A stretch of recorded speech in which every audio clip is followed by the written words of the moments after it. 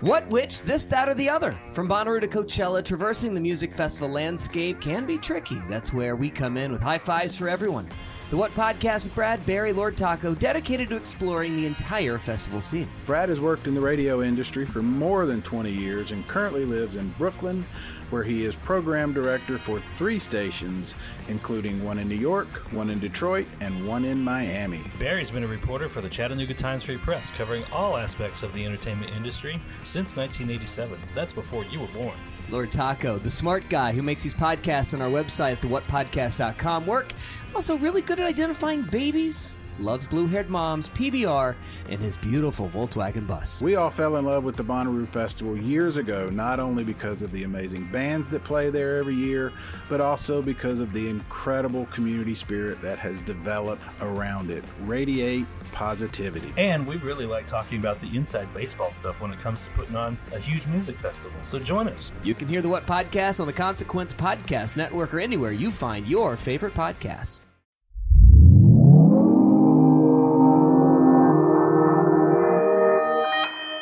Consequence Podcast Network. Welcome back to Filmography, a Consequence Podcast Network production. I'm your host, Dominic Suzanne Mayer. I'm also the film editor at Consequence of Sound, and I'd like to introduce my guests for this, the final episode of Filmography, John Carpenter. Mike Vanderbilt of Daily Grindhouse. This is Mike Rothman, editor-in-chief of Consequence of Sound. Michael meeting Michael, like Kramer and Kramer before you. Truly, This is a landmark moment. We got 3 Michaels on this episode because we're also forgetting of Michael Myers. Oh, God damn it, Mike. Little Mikey Myers. The only reason I came on this week's episode was to work with the one and only Mike Rothman. Oh, my God. My play brother right here. Yes. Worlds colliding on a Brother from collision another course. Linkin Park and Jay-Z, 2003. We both hate the same things and like the same things mostly. This is very, very true. And also, speaking of that album that you referenced, I particularly liked its use in Michael Mann's Miami Vice.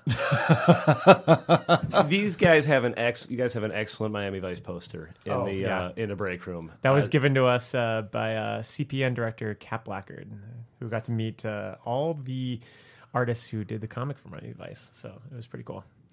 Well, for our last week, our last episode, we have a strange assemblage of Carpenter's movies under the final of our thematic umbrellas, Carpenter versus Americana. And in a way, every episode we've had up to this point has kind of built to this, in the respect at least that all of his movies grapple with American politics, particularly through the second half of the 20th century. They grapple with the social order, they grapple with privilege, sometimes they grapple with an invisible Chevy Chase, but we'll come back to that.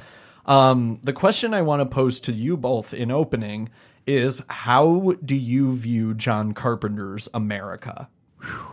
I would like to see it as, I guess I see it as like a Norman Rockwell painting that just has little, eccentricities in the background somewhere. I think he likes to play with the background a lot in his movies, and very well lensed, especially when he's really getting into real America, which I feel like these films really do a good job at, showing as a portrait, as opposed to the other films that you've been covering already in this series. I think this is like pretty much the truest version of America that we see in any of his other films. Maybe other than like Assault on Precinct 13, but with this, he has a very, you could basically tell he grew up in the 60s and 70s watching these movies, and obviously the 50s too. There's a very old school quality. Well, and I think to elaborate on that old school quality too, there's a very working class sensibility to a lot of his work. And you're going to see this especially in a couple of the films that we're talking about tonight. But no, there's very much a look onto, how the other half lives, so to speak, to invoke the cliche. There's definitely a lot of consideration of, the lives of people on the margins. A couple weeks ago with They Live, we had a discussion about how it's one of the only movies you can really think of, major American films, that deal with the homeless as primary protagonists. And in a couple of the movies we're discussing this week, you're going to see this idea of America as a place that's idyllic on the surface and terrifying just beneath. And to build on that, I think I was on the episode where we talked about John Carpenter versus the Man with Assault on Precinct 13 and Escape from New York. And very much those films were kind of about the outside closing in on Americana, white flight, drugs, crime, whereas particularly two of the big hitters this week, Christine and Halloween, are about terror from within. Mm-hmm. It's about Michael Myers was born of the suburbs. He came from the outside. He came from inside the suburbs and tore it up from there. Same thing with Christine. Ultra cool, retro car. And they all seem to take place or kind of deal with, and I guess Memoirs of an Invisible Man will be a stretch to this nature, but sort of iconic pieces of America, and, you got Halloween, when you just look at the holiday itself. It's a very American holiday, even though it has its roots in, Druidism. And Halloween, the way we celebrate it, is very American. Oh, yeah. And that's the way it's portrayed in Carpenter's film. And then you have Elvis, who's obviously one of the most iconic superstars of all time with America. And just even the Plymouth that's in Christine. Granted, that's not Carpenter's, project per se. It came out of the mind of Stephen King. But you look at this and you could just see they almost seem like Monopoly pieces, all these of America in itself. As for Memoirs of an Invisible Man, I guess we could just sum it up under the government or the nuclear family, as we see in the ending of the film. So I think there's a lot to take from these films, especially, and just how Carpenter kind of looks at America from a more realistic lens. And I keep hammering on that because, again, like out of all his other movies, they all have some sort of dystopian post-apocalyptic quality, and even Memoirs of an Invisible Man doesn't have that. It's based and steeped in a very real reality where the government, as Carpenter would probably believe, having grown up in the 60s and 70s, is something that you don't trust, and you don't trust it at all in this movie. Well, and I feel like that's a good way to jump over into our main discussion this week. And as we've already alluded to, our 4 films up for conversation this week are going to be 1978's Halloween, 1979's Elvis, Carpenter's other TV production at feature length, 1983's Christine, and 1992's Memoirs of an Invisible Man. And I actually think that Memoirs of an Invisible Man may as well be where we start today, because there's no organic way into it, because it's another strange outlier in John Carpenter's filmography. Wax, Magnoscopics, doctor. Last Wednesday, I was inside when it happened. I beg your pardon? Give me $1. They could be watching us. Does the word invisible mean anything to you? Man, interrupt for a minute. Nobody likes Memoirs of an Invisible Man, right? Oh, that's not true. I absolutely adore this film, and this was actually the film we did our dissected and our ranking back in 2015 when Carpenter originally released Lost Themes. I championed this movie, and I hopped on, even though Dom and I were just neck high in snow in Park City, Utah. I made sure, out of all the film reviews I had to do that week, I made sure that I got to dissect that film, because I love that movie, and I am going to champion it while I'm here on this podcast for sure.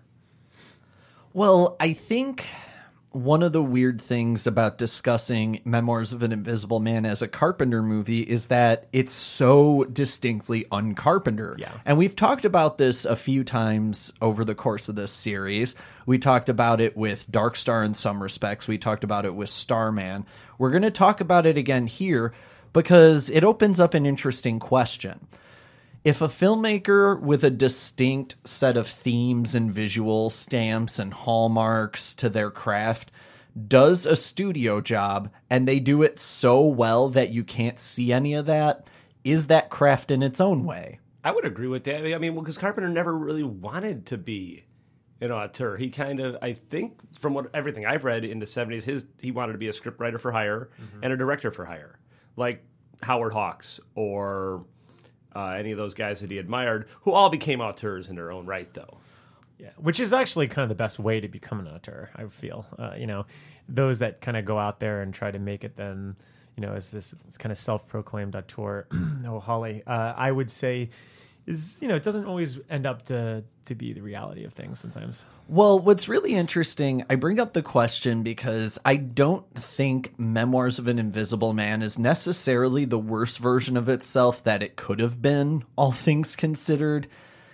Having said that, it is such a homogenous movie that it is strange, Mike, to your point a moment ago, that someone like Carpenter, who at this time, again, by the early 90s, had already kind of come in and out of his prime in the studio system and had already been very public about his tenuous relationship working within the studio framework. When you had a filmmaker of that nature who was so distinctly opposed to working in that system, it's weird to see him then go back, isn't it? Yes, because this does feel like something that, like, look, we're going to be talking about Christine soon, but that was a film that he felt he compelled to make because he had to do some sort of make good after The Thing, which was less obviously bombed. the worst movie ever just made. awful. Let me tell you, it's not my favorite. Worse than Memoirs of an Invisible Man. Oh yeah. Let me, when I rank John Carpenter movies, I think of Memoirs at number 1 and then The Thing at number 2. No, I'm just joking, but it's weird to think in hindsight now that he was kind of, in timeout, and this is something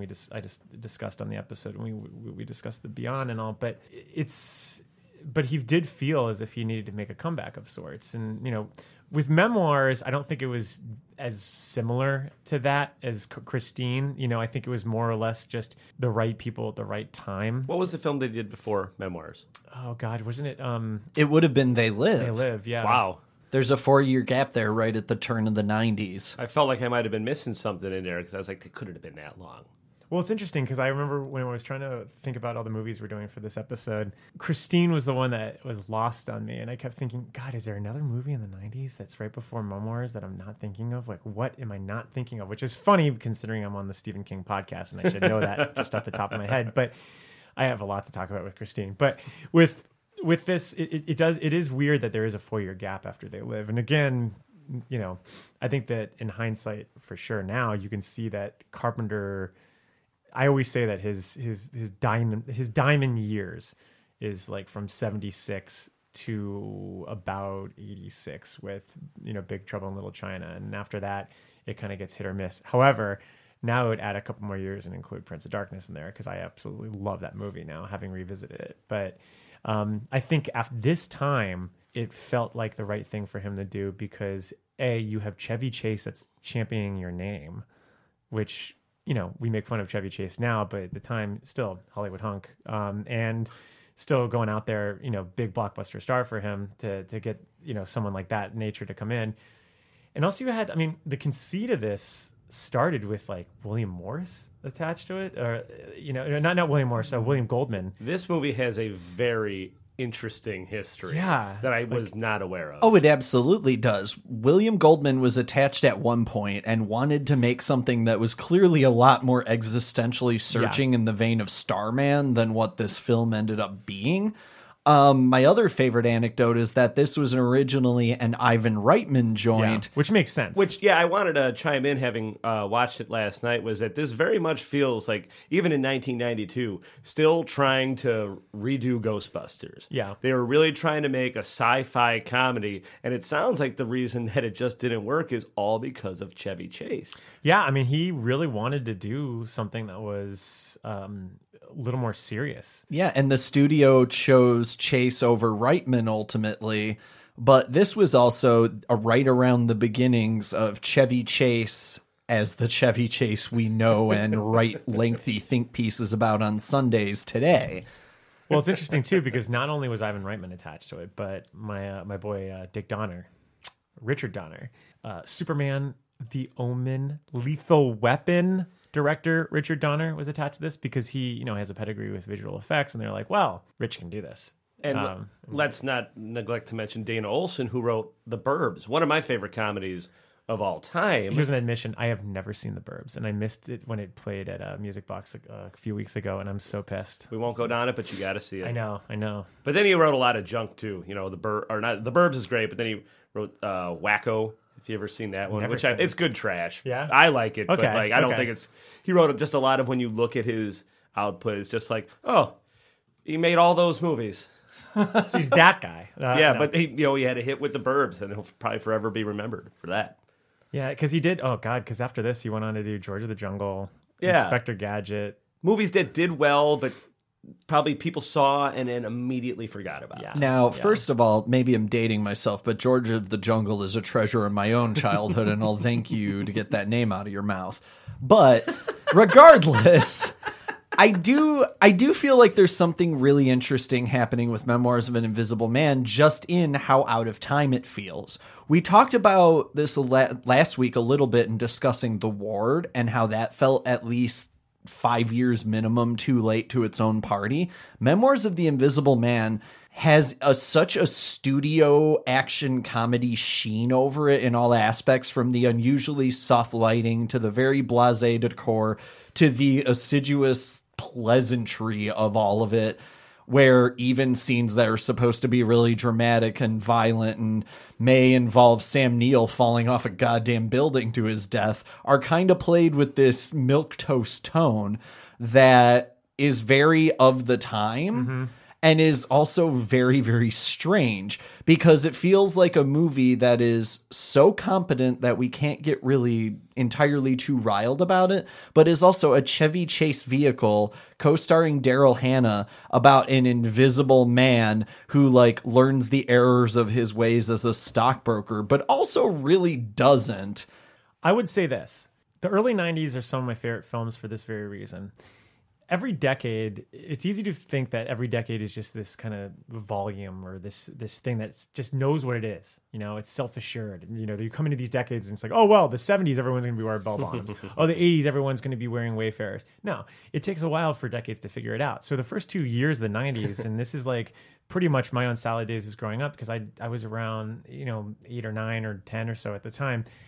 I vividly remember just worshiping all of these movies and loving them, and also growing up thinking they were from the 80s. And because these are runoff movies, I see like Don't Tell Mom the Babysitter's Dead, or even the second Bill and Ted movie. It's all these films that just seem to be coming, that seem to be offsprings of the 80s, but they're not offsprings of the 80s either. They're in this weird sort of limbo that is in between the two decades. And I would argue that Memoirs of an Invisible Man is absolutely one of those films, because it has a lot of kind of washes and tropes and stardom that is intrinsically tied to the 80s. But then you also have something that is just inherently very modern about it that would definitely be emblematic of 90s filmmaking. Well, and as far as the modernity, the effects work has to be very high on that list, because this is a goofy, lower budget studio comedy with some genuinely pretty impressive effects work.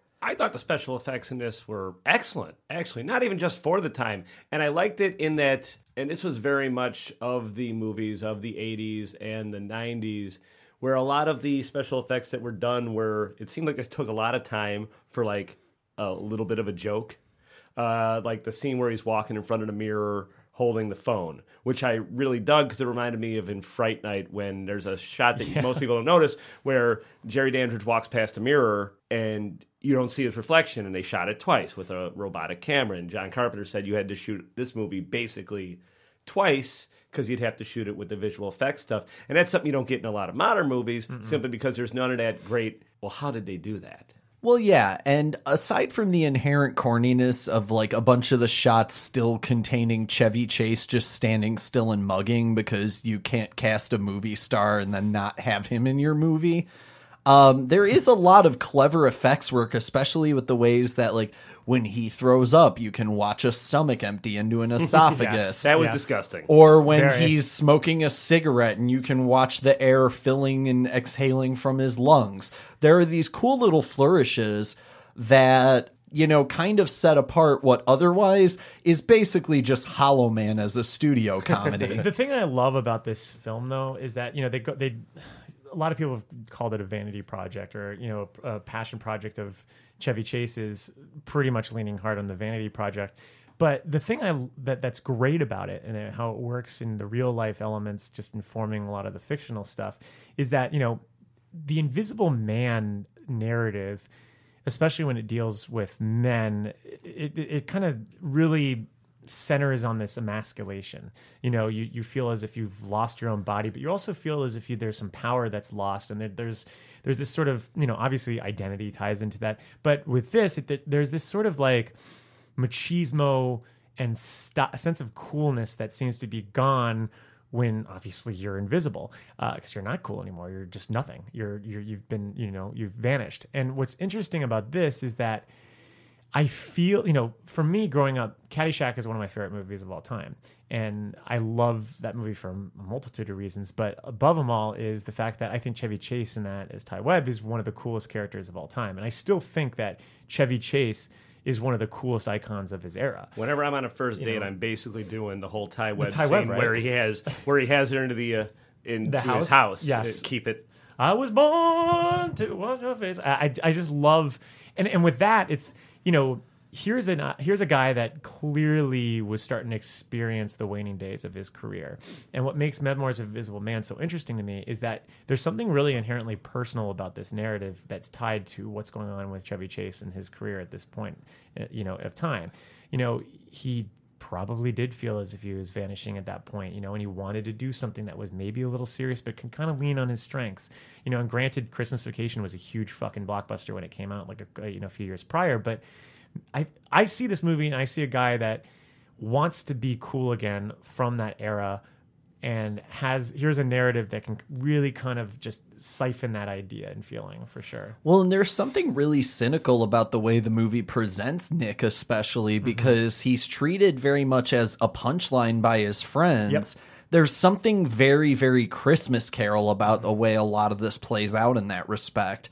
And there's also just this running joke of how, you know, Sam Neill as the government agent is not to be trusted from the second he appears on screen. And Because he looks like Sam Neill. he does. It's one of those... It's one of those things like when Stellan Skarsgård showed up in Girl with the Dragon Tattoo, and you're like, oh, that's the bad guy. Yeah. I just saved myself 2.5 hours. And Nick, we can help you, Nick. I'm not Justin. Justin could do amazing impersonations of Sam Neill, but I think there's something really engaging with that, though, just in the fact that you have this innocuous studio movie. I put in my notes that there aren't so much laughs in this movie as a lot of polite chuckles throughout. Yeah. Well, I mean, to your point, you were saying too, like, I do think that I do love when something's like a bonkers passion project of somebody's, because I always find that fascinating. Like something like that 1975 movie, The Astrologer, that I was hosting at the Music Box. Like, that's a passion project, and it's so goofy because the guy put all of his energy into this, except Chevy Chase on screen, he's not Ty Webb. He's barely Chevy Chase. Yeah. He has absolutely zero energy. So, I mean, the script is probably the problem of too many cooks in the kitchen and sitting around for too long. But I think ultimately the blame lies on Chevy Chase, why his passion project didn't do anything. Yeah, I mean, it's funny because whenever I think about this film, and I love this movie long before I even realized John Carpenter was attached to it. It wasn't until recently that I knew John Carpenter was even attached to it. Why would you think that he was? I know, right? it's just so wild. I mean, I don't even think I realized that he was attached to it until maybe 5 years ago when I did a rewatch or something like that. I certainly on HBO. never thought about it because, I mean, I remember seeing Ebert review it on At the Movies in '92 and pan it. And that's probably why I never ended up watching it. I mean, and I think it's an easy movie to pan, but I do think there's stuff to glean in here that, you know, even from a technical standpoint, it's pretty goddamn marvelous, especially given it's 1992. But again, like the first things I always think about with this film and like the portraits that stick out in my head is just that one part where in the beginning when Chevy Chase's character Nick is just wandering around his country club and he's just alone and he's kind of sleeping on like the pool table, and there's just this sense of isolation amongst people that seems like such a good visual metaphor to talk about, like when you do feel so obsolescent in like the middle, in the middle of some sort of party or just even in some type of class. I mean, he's pretty well to do in this movie. Well, yeah, and it's getting at this really interesting idea that was also super relevant in the early 90s when a lot of the people who benefited from the 80s boom had to deal with the economy sort of stabilizing out of that insane high. You know, we can sit here and like make the jack off motions about like stories of upper middle class mobility that people tend to make nowadays. But at the time, this was a relevant story for people. And I mean, it might be studio hokum in at least some respects. And we'll get into that in the second half when we talk about the technical facets a little bit more. But I think it's really interesting to draw out that parallel of Carpenter playing with these ideas of fading men, because jumping back in time about 15 years, little shy of 15, you go back to 1979 with Elvis, and you have a Carpenter very much playing with similar ideas of, you know, a man who's supposed to be living the dream, living a faded version of it. Yeah.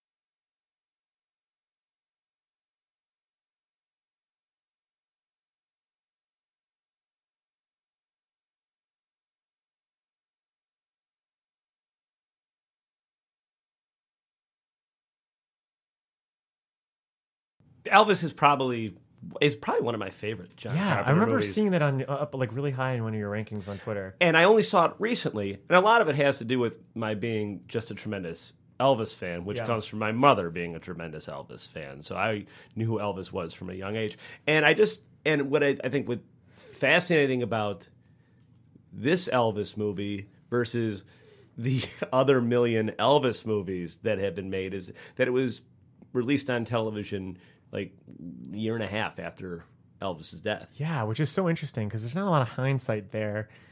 And I don't really feel like this film gets at the nitty-gritty of, you know, really what sort of the sins of his own sort of lifestyle. I don't think it actually gets to any of it. No, Well, I think Oh, go ahead. I was just saying, what I really like about it is that it's less about the legend of Elvis and more about the man. Exactly. Yeah.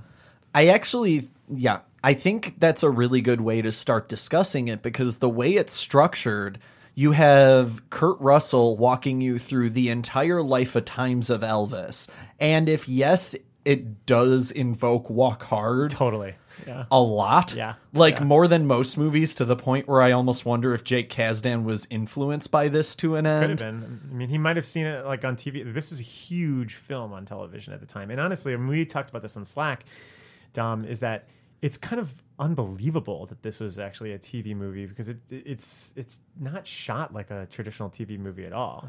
No, it's weirdly eloquent in the way it frames Elvis's life, because maybe it's because I've been watching the recent A Star Is Born a whole bunch recently, but there's an intimacy to the performance sequences in this film as well that kind of makes it pop, because even when Elvis early in the film is playing at, you know, grand openings and things like that, there's a way that Carpenter frames him where he was already larger than life before he becomes a star, which is pretty standard biopic filmmaking. But I think what sets this apart is how, maybe it's budget because it's a TV movie, but you don't have a lot of Elvis's zeniths represented through big grand scale performances. You have a lot of furtive discussions and a lot of like the interior side of Elvis. Well, I'm trying to think of how many movies were at this time were musical biopics. You know, I mean, like you had the Buddy Holly story that eventually came down the road with Gary Busey. That's another great one too. Great movie. But I mean, 1979. I mean, what was? I mean, other than you had a lot of musicals, obviously, and you had a lot of films about music. Well, yeah, and you had a lot of stories even of like the rise and fall of fame. That's as old as Hollywood. Well, you know, we always like to, you know, pin a lot of the shit on baby boomers, but like Elvis was like a definitive stopgap, like a big thing for the boomers, and as far as, you know, culture, but also just at its base, rock and roll. So yeah, there probably weren't a lot of biopics. Yeah, because they hadn't started dying yet. And in fairness, that's actually a really good point. Yeah, and in fairness too, you know, going back to that point of lacking hindsight, I think is really important in discussing this film, because it is a very much like a surface level life and times of Elvis story. But it also captures the tragedy of him that nowadays we're sitting here in 2018 is as tantamount to the Elvis legend as anything else. You know, we think of him on Ed Sullivan, but we also think of him, you know, the dying on the toilet and all of those ends of the Elvis story. Those things are part and parcel of one another these days. At the time, there's something almost a little bit bold and transgressive about so much as challenging the Elvis legend in the way that I think at least parts of this film try to. And there's something really kind of bold about the way that it challenges it so quickly after his passing. Well, I do take it back because I said that the Buddy Holly story came out years later. It was actually a year before this. So it came out in 1978. Steve Rash had directed it, and I mean Gary Busey was nominated for an Oscar. So and he died, and Buddy Holly died early. That's why they were able to get that movie out. Exactly. Yeah. So I now looking back, knowing that, I can see a lot of some sort of visual ties between the two films. Although I think this movie has far more cars in it. You know, I think what 65% of this movie takes place in cars. Yeah. Arguably, but that's the thing. It's it's a chatty and very conversational movie in the way where, to it being an anomaly as a TV movie, there's this weirdly, I know this is a modern phrasing, but indie sensibility to totally parts of it. I agree. Yeah, it's very impressionistic in the way that it presents its scenes and even its dialogue. I mean, we're very far removed from a lot of the very pivotal moments and scenes, like when his mother dies. Spoiler alert. You're actually viewed as if you're almost like watching it from the window in the hospital, and even when he like buys his parents the homes, like you're almost like farther down on the driveway. Like there's this the kind of like sense of you're always at an arm's length, it seems, in some of the moments that gives it a little bit more of a portrait that you can kind of just take in. I mean, even when he like one of my favorite shots of the film is when he's like on the lake. Or on this, like on the side of the lake with his girlfriend earlier on in the film, and it literally looks like when I mentioned Norman Rockwell before, but it literally looks like a Norman Rockwell painting. And so, I mean, even for the television medium, I feel like Carpenter was really kind of just going for the gold here. And again, this is only like a year after his year after his biggest hit at the time, Halloween. So this definitely caught him at some sort of peak level, but. Yeah, the indie filmmaking thing is definitely true because that's it. I was surprised by how it didn't feel so scripted as I expected it to be being a 1979 movie. And I think the quieter moments, like you said, the way they're shot, lend to how terrific the performances are. Yeah. And Carpenter, and I mean, maybe I'm showing my cards earlier for the question we're going to have later, but where we talk about our favorite shot, but that whole sequence at the Grand Ole Opry where he's playing for Sam Phillips. It was Sam Phillips. Charles Cyphers was playing him, and I think it was Sam. Yeah, it's Sun Records. And the performance is gangbusters, even if it's not Kurt Russell singing, because it was Elvis. It was Ronnie McDowell. Yeah. He had a singer, and one of the things that I thought was really interesting about the film, to the point of performance then, is how great Russell is and how much energy he brings palpably despite not performing this music. There's something to be said that he really doesn't look exactly like Elvis, people say, but I think he looks close enough. Mm-hmm. And he's just got that swagger of Elvis. And I believe that's just Kurt Russell being Kurt Russell. No, he has the presence down, but I think even more importantly, Elvis, if you look at old footage of Elvis, always looked like he was carrying a lot of weight no matter what he was doing. One of the reasons those beach films are so damn funny in hindsight is that you have a guy who's clearly a more soulful performer than the kind of role he's being given, trying to bring like gravitas to these light Rock Hudson-esque roles. Which is a good point to mention that if anybody listening to the podcast hasn't seen King Creole, like if you're going to watch just one Elvis movie, that's the one to do it. It's got some great performances from Elvis in it, but it all makes sense because sometimes it's a stretch about why he's performing music and whatever role he's playing. Eddie Murphy did a good bit in Delirious about that, but it makes sense why he's doing the performances in this movie. And it's basically a film noir with Walter Matthau as the big bad. It's worth checking out. What's interesting is that, we're talking about Russell's performance, but I just did some, digging in trivia, and he actually worked with Elvis on screen. When he was a young boy, when he was 12 years old, and it happened at the World's Fair in 1963, and I didn't know that, and that's kind of interesting. And I mean, obviously, he was a fan because he'd go on to be in 50,000 Miles to Graceland. Yeah, exactly. Like that 3,000. Yeah, where they like all are different Elvis impersonators. And what I didn't know also is that for the young Elvis part in Forrest Gump, Russell Yes. also came in and did his vocals in that too. So clearly he has some sort of, love for the king. Well, and one theme I want to kind of bring up today, especially here, and it kind of applies across the board to the movies we're discussing, at least until we get to Halloween in any case.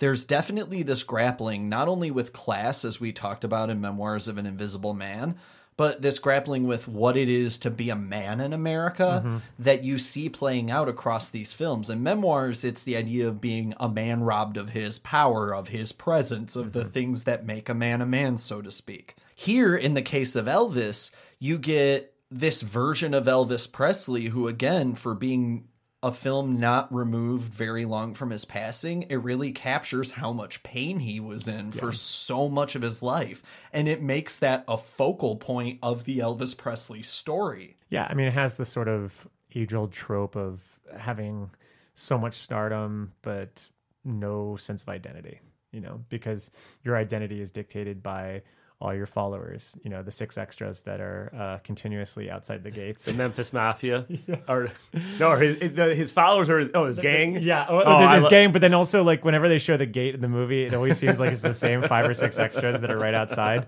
because you're not going to really notice that stuff when you're doing television and all. But I always laughed whenever they kept driving, and I was like, oh, there's they're the 6 they got to hold the signs and stuff. But no, I think that is true, and I think you could really make the argument for all of these films that they have all the films that you talk about today all have this sort of discussion or commentary on what it means to have an American life.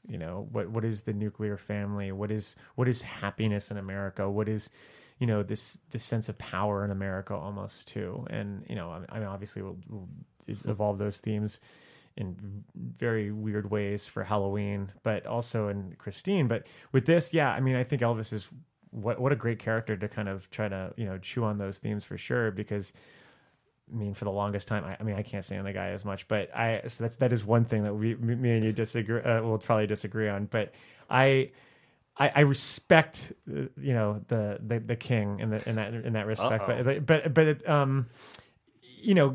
it is such an interesting figure to kind of pull those themes from, because he was the defining icon of masculinity. He informed that language in so many ways, and you watch throughout the film Carpenter portray him as this man who was insecure in his own skin while setting that template for everyone else, which is a really interesting way to parse out the legend. Because when you watch this film, you always get the sense that he's trying to impress his family, his friends, his girlfriends, his wife, and he never seems settled about his dead brother, because I love, of course, John Carpenter is going to do the only Elvis movie that has a ghost in it. Yes. Oh, yeah. It's too bad we, you couldn't get one of those creepy guys from The Fog to come in. It was a little too early for that. I do love the idea, though, of framing. I mean, we can sit here and chortle about how it's obvious storytelling, but again, there wasn't quite a language for this yet. So at the time, framing Elvis as this man who was not only burdened by literal ghosts, but who was also kind of a complicated figure, because again, even we were starting to challenge it by the end of the 70s, certainly, but there was still very much a lot of hagiography around rock stars in particular,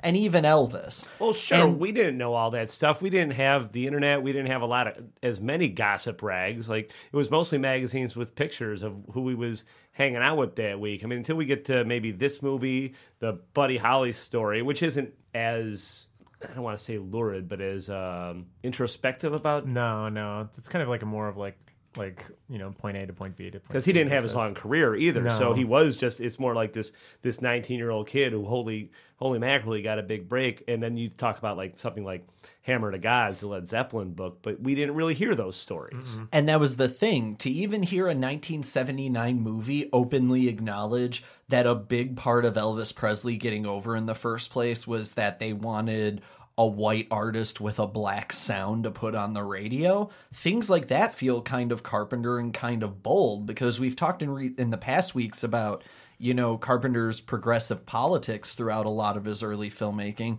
There are points throughout this film where that very much emerges as well. Absolutely, with the whole, because that's something people, I'm sure somebody thought it throughout the 50s and 60s. Probably a black singer who wasn't getting on the radio. He sure as shit thought it. But yeah, we weren't going to talk about that openly. No. Well, what publication outside maybe Rolling Stone would bring that up? And not even Rolling Stone. Because they were so still enamored with the legend of Elvis. Yeah, and I think that's what you still get for the most part here. I mean, I bought the Blu-ray for this, and Carpenter is interviewed, and they have like a lot of the sort of fun behind the scenes segments that they would play on TV to drum up hype for the the airing. And he does, and they ask him, and they're like, "Well, are we going to find out stuff about Elvis that we don't know about?" And he's like, "Well, yeah. I mean, there's a lot of stuff here that that you probably didn't know about." And Priscilla Presley had to supervise the script. I think she was like paid $50,000 to supervise the script, which is kind of interesting. But so I do think there were a lot of revelatory stuff, stuff in here. But in terms of like actual criticism, when you're tied that close to the family and everything, you're not going to have that as much. It's like kind of like what we had with the problem with like Straight Outta Compton like a couple of years ago, and you have the producers who are literally the members of the thing.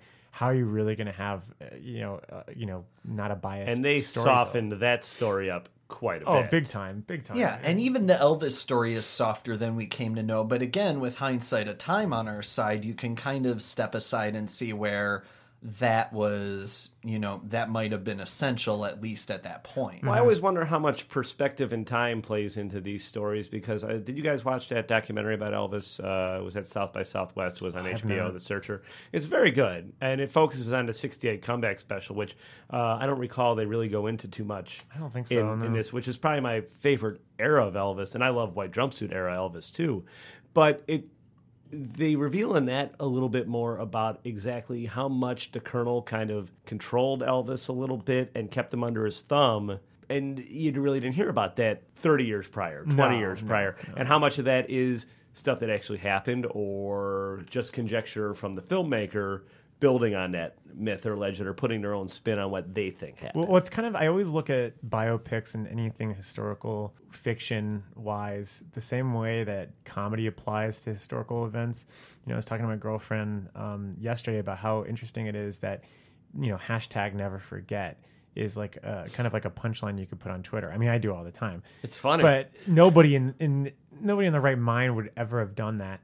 In 2002 or 2005 or 2006, because there is some sort of reverence there that that comes from not only just the surrounding culture but those involved. And I think that has to do with a lot of people, with a lot of biopics, because you're only going to get the stories from the source material, and the source material and those people that are there to talk about it probably need a few years to distance themselves from it. To be I was going to say, as long as Colonel Tom Parker is still around to, curate his own legend in the myth-making capacity, he's not going to sit there and tell the dirty truth. That's a story as old as time. History's written by the victors, so to speak. History's written by the people also who stick around long enough to be the authorities on it. Yeah. So, I mean, I think we are still due for like a true blue Elvis movie, I would say. Though I do really want to watch that documentary, because isn't that all about like, it's like commentary on America and stuff too? It's slick, and it's no talking heads. It's all just archival footage and narration. Tom Petty's on it, Priscilla's on it. They got whatever band members of his are still with us, because I think the original band, I think there's only one guy left. Oh, interesting. I mean, it's been so long. That's the thing. I always it's interesting because I always see Priscilla Presley walking around, and she still looks identical as she did when she was in like the Naked Gun movies. To me, yeah. So. She was down at South by Southwest. Oh, really? She's still, and to your point about her being on set, she's still out there making sure that everything is approved from the Elvis estate. Wow. Well, and in the same way that Elvis very much plays around with like major American iconography of the time, if we jump over to Christine then, just a few years later, you're going to have another movie playing around with another quintessential 50s American icon, the muscle car. Let me tell you a little something about love, Dennis. It has voracious appetite. It eats everything. Friendship, family. It kills me how much it eats. But I'll tell you something else. You feed it right, and it can be a beautiful thing, and that's what we have. When someone believes in you, man, you can do anything, any fucking thing in the entire universe. And when you believe right back in that someone, then watch out, world, because nobody can stop you. Then nobody, ever. Specifically, the cherry red Plymouth 57, Fury. I believe. Yes. It's billed a 58 in the book and the film, but I believe it's a 57 on screen. Because they were only made in white. There were none made in red. Well, let alone reassembling cherry red Furies. Yeah, it's interesting. So the total production for the 1958 Plymouth Fury was only 5,303. So they were really difficult to find and produce. So good job, King, and figuring out the name, build this whole entire story around a rare car and all. So a rare car that would get destroyed several times throughout the production of Christine. Apparently, by the end of shooting, only 2 of the cars were still intact. So this is Carpenter adapting Stephen King, the only time he would do so, despite how hand-in-hand the two often feel because of era and time period as much as anything. And this is early 80s King, which is King when anything he turned out would be an immediate bestseller, which hasn't really changed, but bestseller meant a hell of a lot more in the early 80s than it does nowadays. No, totally. And what's interesting about this one is that this film adaptation came out literally months after the book did, which is wild. I believe it was optioned before the book was even published, right? Yeah, because that's how big he was as a name at that point. I wanted to ask a question because I'm not as big a fan of Stephen King as you guys are. Despite growing up in the same era, but this is absolutely one of my favorite John Carpenter movies. Yeah. And I want to know how close it is to the book itself, simply because it has a very satisfactory ending, which is one of my biggest problems with a lot of Stephen King stuff. Well, it's interesting because the Carpenter and Bill Phillips, who did the screenplay, they definitely chiseled down and really trimmed the fat of the book, because controversially, one of the episodes that we did for the Losers Club, it was one of the most anticipated episodes at the time because it's one of the more iconic books of King.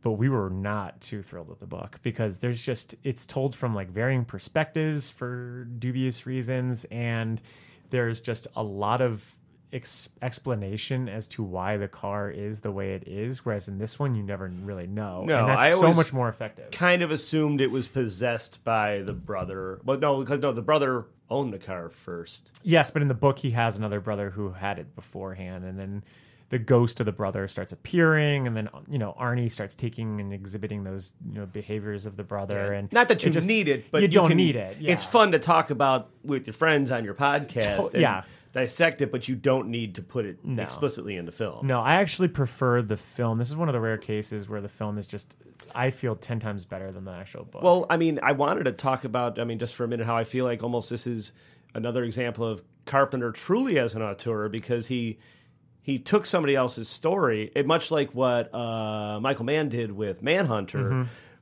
somebody else's book, Thomas Harris novel, and truly made it. That movie is a Michael Mann movie. Oh, absolutely. And Christine is completely a John Carpenter film. Yeah, yeah. I mean, it helps that, at every level, Carpenter's just on fire here. No pun intended. But it has one of his best scores, a score which I would argue is the conceit for the Stranger Things theme at this point. They're so similar, it's insane. I mean, surprisingly, Dean Cundy is not the cinematographer of this movie. Who did shoot this one? It was Donald M. Morgan. But it looks as if Dean Cundy did this. It's got those wide, those terrifically wide shots that Carpenter does better than anybody else. Oh yeah. Well, and it's interesting you talk about the photography, because in the same way as The Fog, he does a really great job of building claustrophobic terror out of unusual concepts. In The Fog, it's this idea of something that's all encompassing. In Christine, it's the idea of something that is as on paper ridiculous and absurd as a killer car, and translating that to a visual medium in a way where it will still be frightening. And I think for the most part, he musters that here really well. Yeah, and that's what's kind of crazy too, because in the book, I mean, the car literally goes through the house almost like it's a Joe Dante movie. I mean, like the sequence in Gremlins where the bulldozer just starts destroying that one house because the gremlins are behind it. There's a sequence in the book where the car just drives up a house to kill this one person, and it's just insane. Whereas with this film, there are some wild and outlandish moments, particularly when it's chasing the bully and it goes through that small alley. And I just scream at the television because I'm just like, climb on the car and run away. That car was going to figure out how to get him once he got up on that there.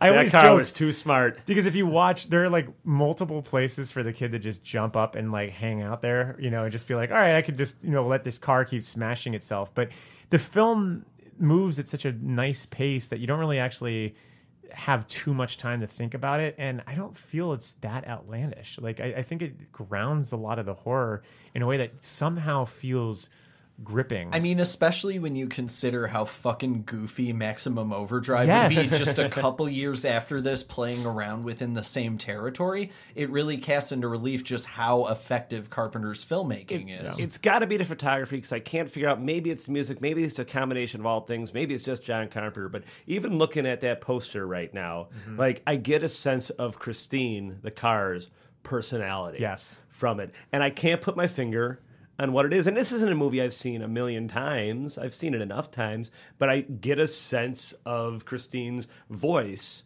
even though Christine doesn't have a voice. And I think it's unfortunate that he didn't do more Stephen King adaptations, because what Carpenter was so good at doing giving a satisfactory ending. He's giving a satisfactory ending, but also taking in the inanimate or the unknown or the faceless and making it so frightening to such a carnal level that it's very unexplainable. Like, why is Michael Myers terrifying? It's a faceless. He really is just faceless. And why are why do the goons in Assault on Precinct 13 feel like zombies, even though they are just regular gang members? So, it's like, and same thing with the fog. I mean, you just have these sauntering sort of pirates that they almost feel like formless. Also, like, it's just, there's something about that way of him sculpting just enough that our personality, our imaginations can take over in such a vivid way, Well, and I think in some ways that really invokes classic era King. Yes. Then,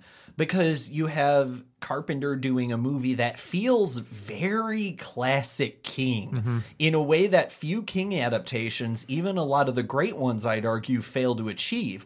Because from the cornball retro rock soundtrack to the muscle car as symbol of manhood, to the idea of man driven mad by his own desperate arrogance and hubris, there is so much of traditional, like, peak era King in this movie that it feels remarkable he wasn't more involved. But almost. It's also very John Carpenter. One thing I love about this movie, I always said it was the most rock and roll John Carpenter's movie. Totally. And John Carpenter's got rock and roll in his blood because he's of that era. Like, when I interviewed him for Consequence of Sound, he talked about seeing Elvis, like, being old enough to remember something was happening with that. He was old enough to know something was going on with Elvis, and very much that classic 50s and 60s rock soundtrack that he uses in Christine to expert effect. Yes, because it's almost like this sort of, like, rock and roll's evil, which is, it's almost like he's seeing what his parents saw. Because it's weird, because back to satisfactory endings, the closing line of Christine's is one of my favorites. I hate rock and roll. Yeah. Like, I don't know exactly what it means, but there's something about it that's just so and it's not ultra in the book. Cool. It's not in the book, and that's probably, I imagine that's Carpenter. And yet it feels completely true to that essence, because again, last time I had you on, Mike, we were talking about how, even late era Carpenter and some of those corny late 90s guitar scores felt like a filmmaker trying to adapt to the times. Carpenter doing that in the early 80s is the collapse of the bopping 50s rock and roll in favor of something a lot more aggressive. And it's also very much a nod to, which I'm sure King was feeling at the same time too, that nostalgia exploitation that was coming around in the form of Happy Days and Laverne and Shirley and Sha-Na-Na and American Graffiti. And this movie just kind of nails that rock and roll thing that John Carpenter, I always liked what John Carpenter said, and we'll talk about Halloween later, but I always liked what he said about Nick Castle as the Shape, was that Nick Castle wasn't a stuntman, he was a musician, so he had that swagger. Yeah. And I think Christine also kind of has that swagger. Oh, totally. Oh, absolutely. And I think one of the other things that's really, really interesting about Christine is how it feels very current in a way that a lot of the great Carpenter movies do. And I know that's kind of a revisionist reading, considering how divisive and largely non-positive the reaction was at the time. But Christine is essentially a movie about a young man who's viciously bullied, attributes basic ornaments of masculinity in America, and allows it to steer him into becoming a psychopath. Arnie is basically an incel as the center of a horror story in 1983, and I mean that. 2 points on that was that if you guys haven't seen it, and again for the podcast listeners, I highly recommend anybody in this era go back and rent Massacre at Central High, because it shows what happens when the geeks are bullied and then get too much power. And it's got a weird kind of preemptive casting. Robert Carradine, Skolnick himself, nice. as one of the nerds. And in the same way we talked about Someone's Watching Me on the John Carpenter versus the Man podcast, how that movie kind of, not predicted, but it was talking about the issue of police not believing women in 1978.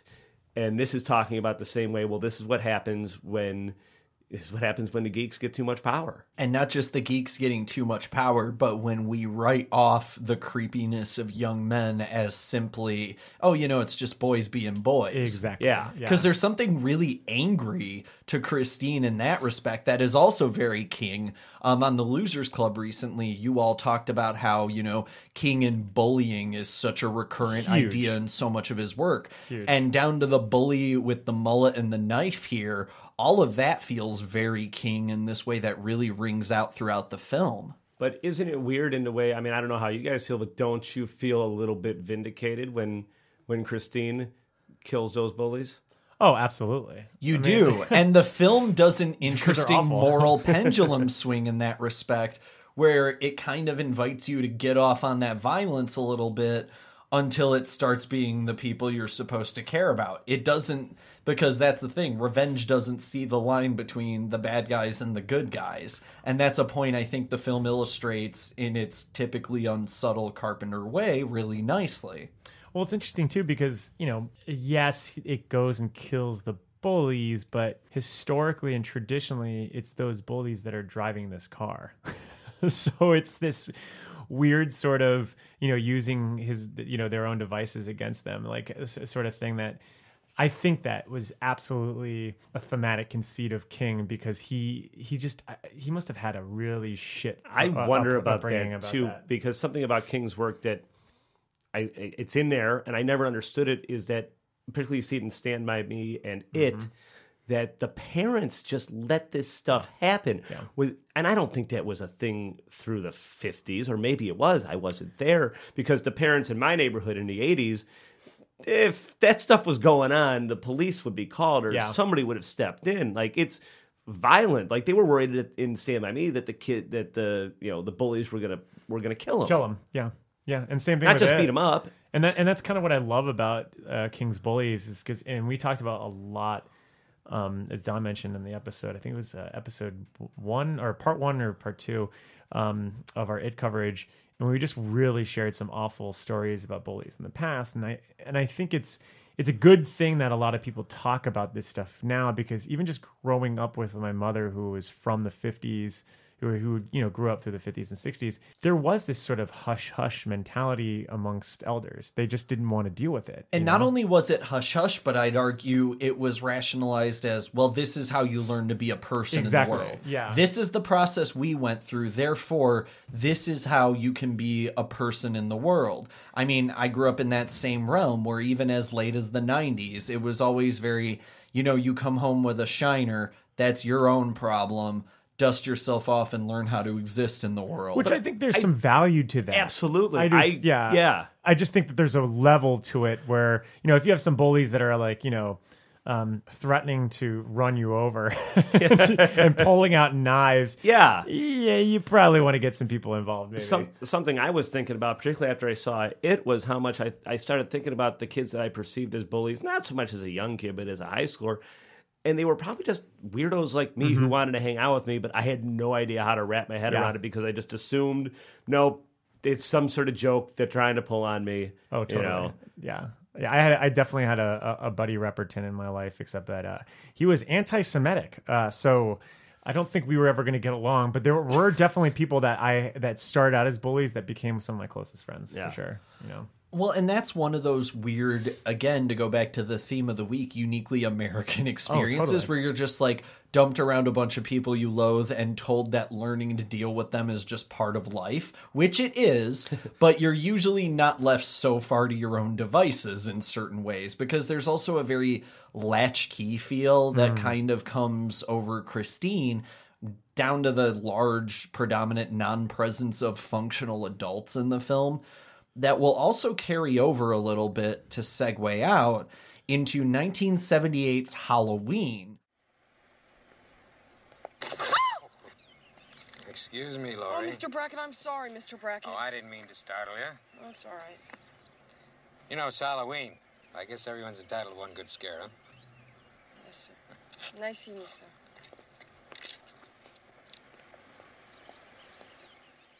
Which is right around the beginning of that mentality and is right around the time when, you know, your teenagers were on their own doing God knows what, and there was a genuine cultural fear of that. Right off the bat, let me bring up this question.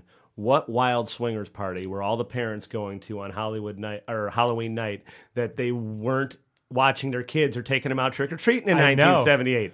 That they needed babysitters. Come on, man. Yeah. My folks took us out maybe they took them out trick-or-treating before Lori came over, but in 78, I imagine kids were still going out till 9, 10 o'clock. I love that you bring this up, because every time I watch this, and especially when you pair it with what you find out in Halloween 2, there is this notion that everyone is at some sort of country club or some huge party in Haddonfield.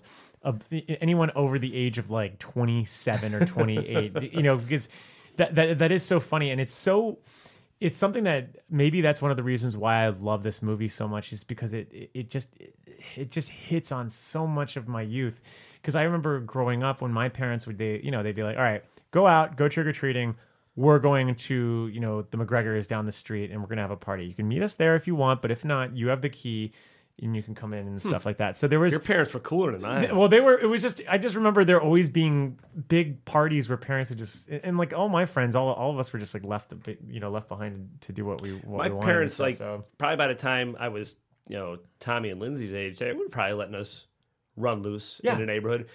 Back then, there were a lot of kids up and down the street. And that's why it was safe, because there were just so many of us. Totally. And that's what, one of the things that's so inherently American about this film to me is that it really does kind of capture that freedom of the streets, of the neighborhood, of the safety of the neighborhood. And even though the whole film starts out with the sense of danger, you know? Well, and we're still trading on that violation of the safe suburban neighborhood to this day. I mean, last year, Get Out mined that anew for a new kind of terror. You know, there is an illusion of safety that I would argue is part and parcel of the modern American dream in a lot of respects, where you are entitled to be private. You are entitled to have your family, and all of you can feel that you are safe and not have to worry about that. That is one of those unspoken things that are why we have suburbs that are like built with a terrible ethnic makeup and things like that. You go through the whole of American history,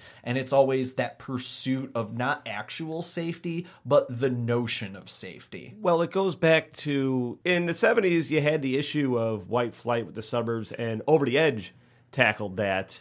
And there's a line in Over the Edge where one of the parents explained, you let your kids become exactly what you were running away from, or something to that effect.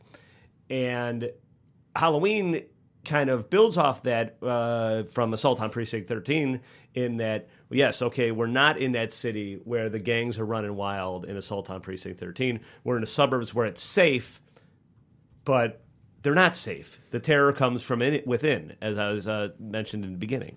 And in its way, there's really something to be said for how the terror, Michael Myers, the Shape as he's credited, is a presence born of that place, because it's the ultimate fear that even the safest, most sequestered places on Earth can still breed that kind of terror and violence. We're still struggling with that cultural fear today. We have a terrible time considering white people terrorists even when they commit terrorist acts for that exact reason. We codified an idea of safety that is violated whenever something happens in a suburb, a school, a movie theater.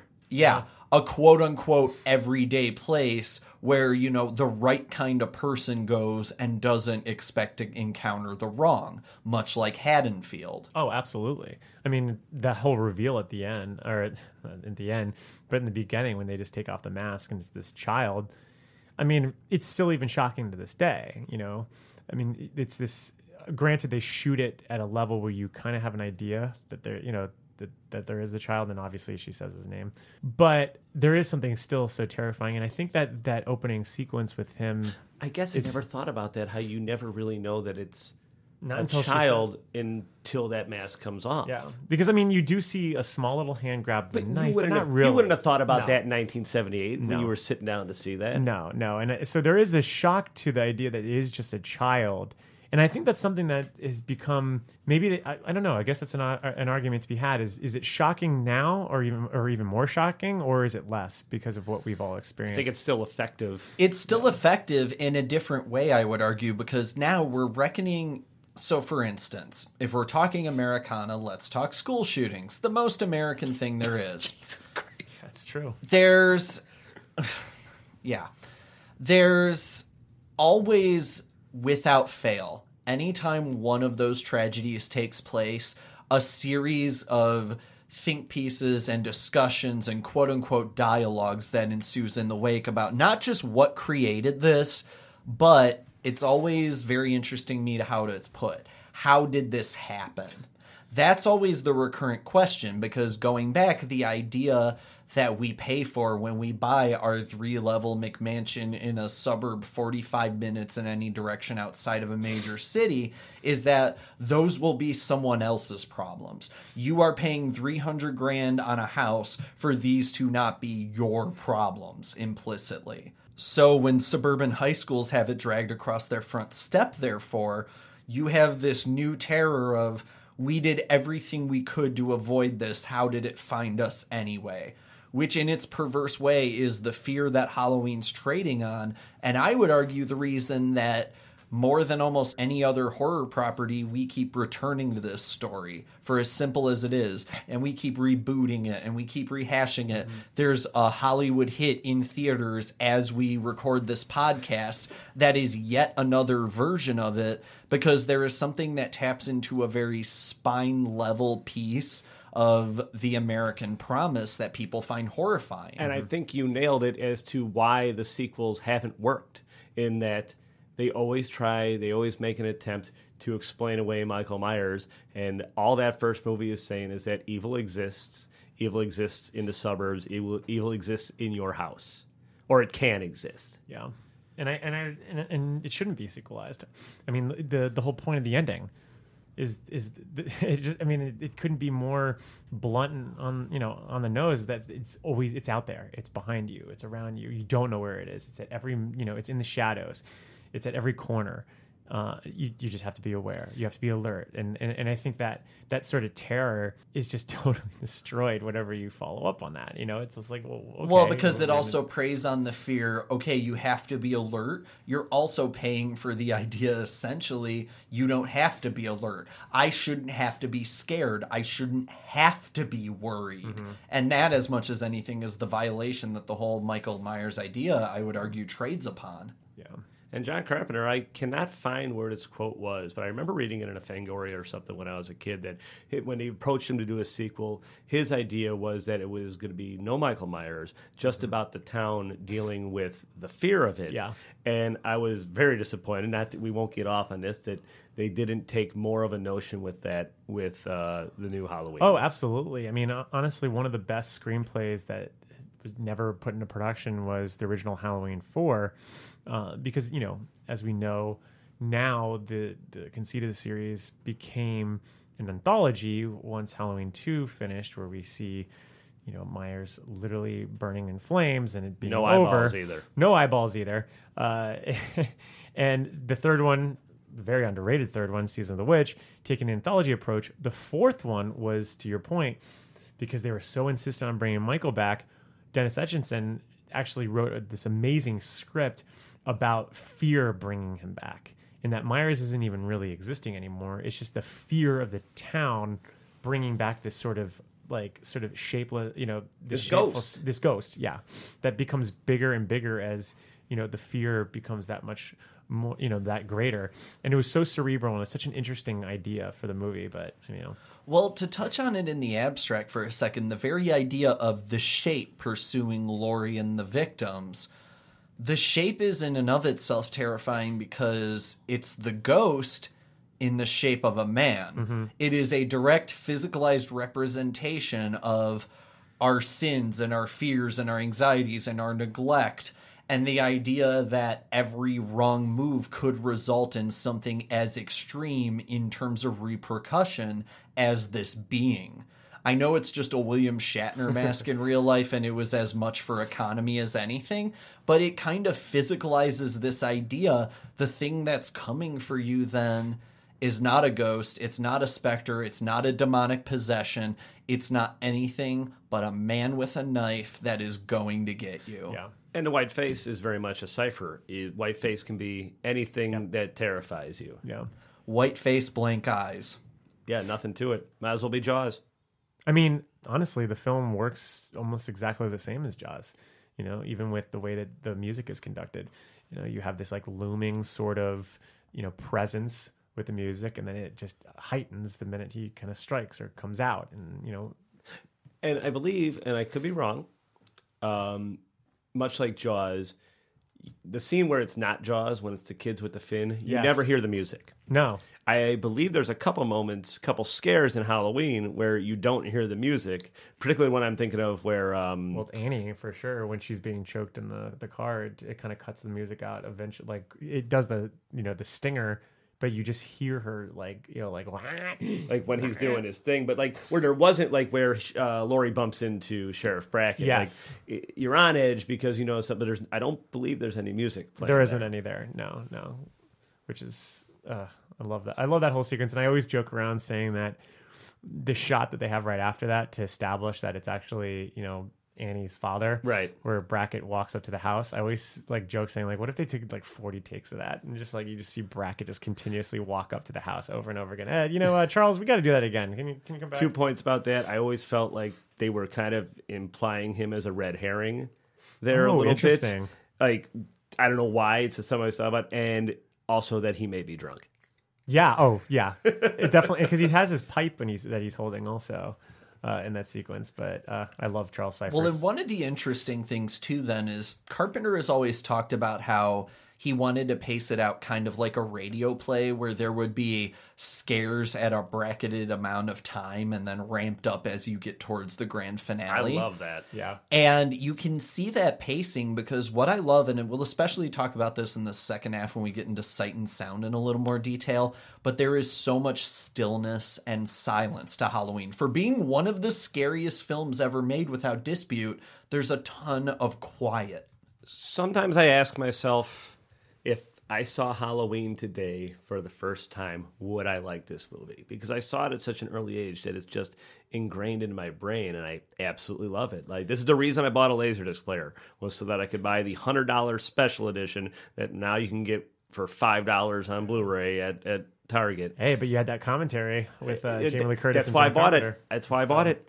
And would I enjoy? Would I call it a slow burn? Would I say, oh, nothing happens till the ending? Because and that's what I love about the ending of Halloween, is how visceral it is. That once it gets going, and even Hereditary, which I really liked, I love that movie, and will make my top 10. I didn't feel that's it for the conclusion, that it was visceral enough, and I think they could have just tightened up the editing on that. I mean, to be fair, Halloween's 90 minutes. Hereditary's 2.5 hours. That is true. It's funny. I have the inverse of that sometimes. I feel as if would I like the movie even more now, as opposed to, I'm always surprised that I love this film as much as I did as a kid, because I remember giving this to my girlfriend, for lack of a better word, because she was just somebody that I liked and she liked me and blah blah blah.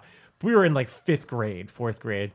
And this is around the time that I really became obsessed with this movie, to the point where I bought like the Blockbuster copy and I just watched it every night. It's probably about the same age for me, too. And it was great. And I freaked out about it, but I don't, and I have reasons for why I freaked out about it. But what's interesting is whenever I would show it to people, there'd be some people that really loved it, and then there'd be some people that just most of the people really thought it was boring and hated it, and they just thought it was so dumb because it's like these people are idiots around Michael Myers, and why is she always dropping the knife, and why are they doing all these stupid things, and it would break my heart because it'd be like, I don't understand how you don't like this movie. And so, but I in hindsight, I always do try to think like, what is it that got me about this movie? And I think it is the accessibility of knowing that I grew up in neighborhoods that were very similar to this, and I was always frightened by the fact that maybe it wouldn't be a man in a mask or something like that, but there'd just be something there, and whether I thought it was a ghost or a goblin or something. So it's not even the first time I've brought it up on this season of Filmography, but it's that Mulholland Drive fear, the fear of the diner scene, the fear that something is not just existent in the periphery, in the back of your head, that you're not just being irrational. That's fear, but having that fear validated then in real life, which she does in the movie, exactly, is something so violative and so spine level frightening that you don't know how to deal with it. And that's why films like Halloween, like The Shining, that are very patient in their pacing, that might not work for every audience, are the ones that tend to last, I would argue, because they hit you on a more primal level in a way that not even the best executed jump scare in the world could. I agree. In 1986, I was terrified to run across the alley from the McInerney house because I thought the giant critter from the end of Critters was out in the alley. That's because we had been watching it. I go, I don't want to rock and roll. It's funny, as I've talked about it a lot in the Losers Club, but my childhood fear growing up was Abraham Lincoln, which is ironic that I moved to the land of Lincoln. But it was the strictly the height and that sort of gaunt look. And I think a lot of that, the reason why, and it's weird because I've never really considered Halloween very terrifying to me. It's actually something comforting about it. Like I said that on the Halloweenies podcast, and I agreed with that. Go ahead. There's just something really comforting about it. And when I was talking to Carpenter for the track by track that we did for Anthology last year, I said, I gotta be honest with you, I used to fall asleep to the Halloween score because I just think there's something so lulling and just really atmospheric about everything to do with this movie, and you really capture it in this score because obviously the score informs this film and actually saved the film. But whether it's Laurie's theme or the Myers house or the blues that Dean Cundy washes all over this movie, or just the idea that this is such a sleepy small town. And I just love the 70s. There's just something aesthetically pleasing about this that I always go back to. And I've since reserved it specifically just for October because I've just overdone it. When I say I've seen this movie over 500 times, that's not exaggeration. I used to literally just fall asleep to this movie every night growing up. One of my favorite movies to put on in the summer. Yeah.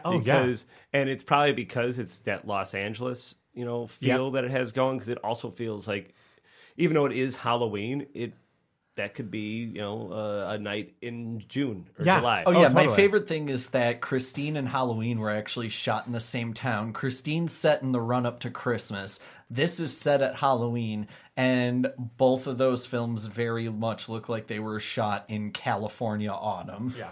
Well, it goes back to what we talked about a little bit on the John Carpenter versus the Man podcast, where John Carpenter loves Los Angeles and he loves California because Halloween's actually Pasadena. Yeah, it's Pasadena, and then they shot some the Wallace house and the Doyle house are in North Hollywood or something like that. But it's very Los Angeles, and the way he shoots those streets, he loves that town. Oh, yeah. And you get that sense in Christine and Assault on Precinct 13 even. But he doesn't forget his roots because he's from Carthage, New York, which is a small town, and and Deborah Hill had come from Haddonfield, New Jersey, where she took this name from, and it's got that very small town vibe, and I think that and we talked about this a lot in the Beyond, is that I do think that he brought that small town sensibility to a lot of his works that were set primarily in LA or not even set primarily in LA, or just the way that he looked at LA, because I think that he was able to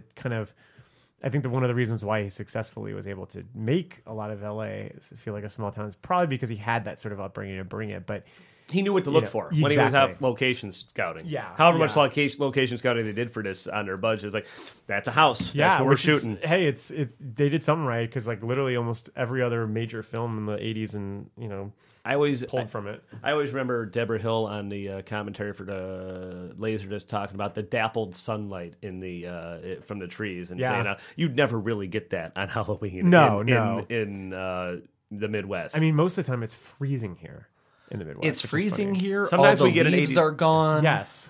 Like it just has a very different, more gnarled look. And I think that's why I really associated with it growing up, is because I come from South Florida, and a lot of South Florida architecture and the way the neighborhoods are built are so similar to Spain, because it's a Spanish area.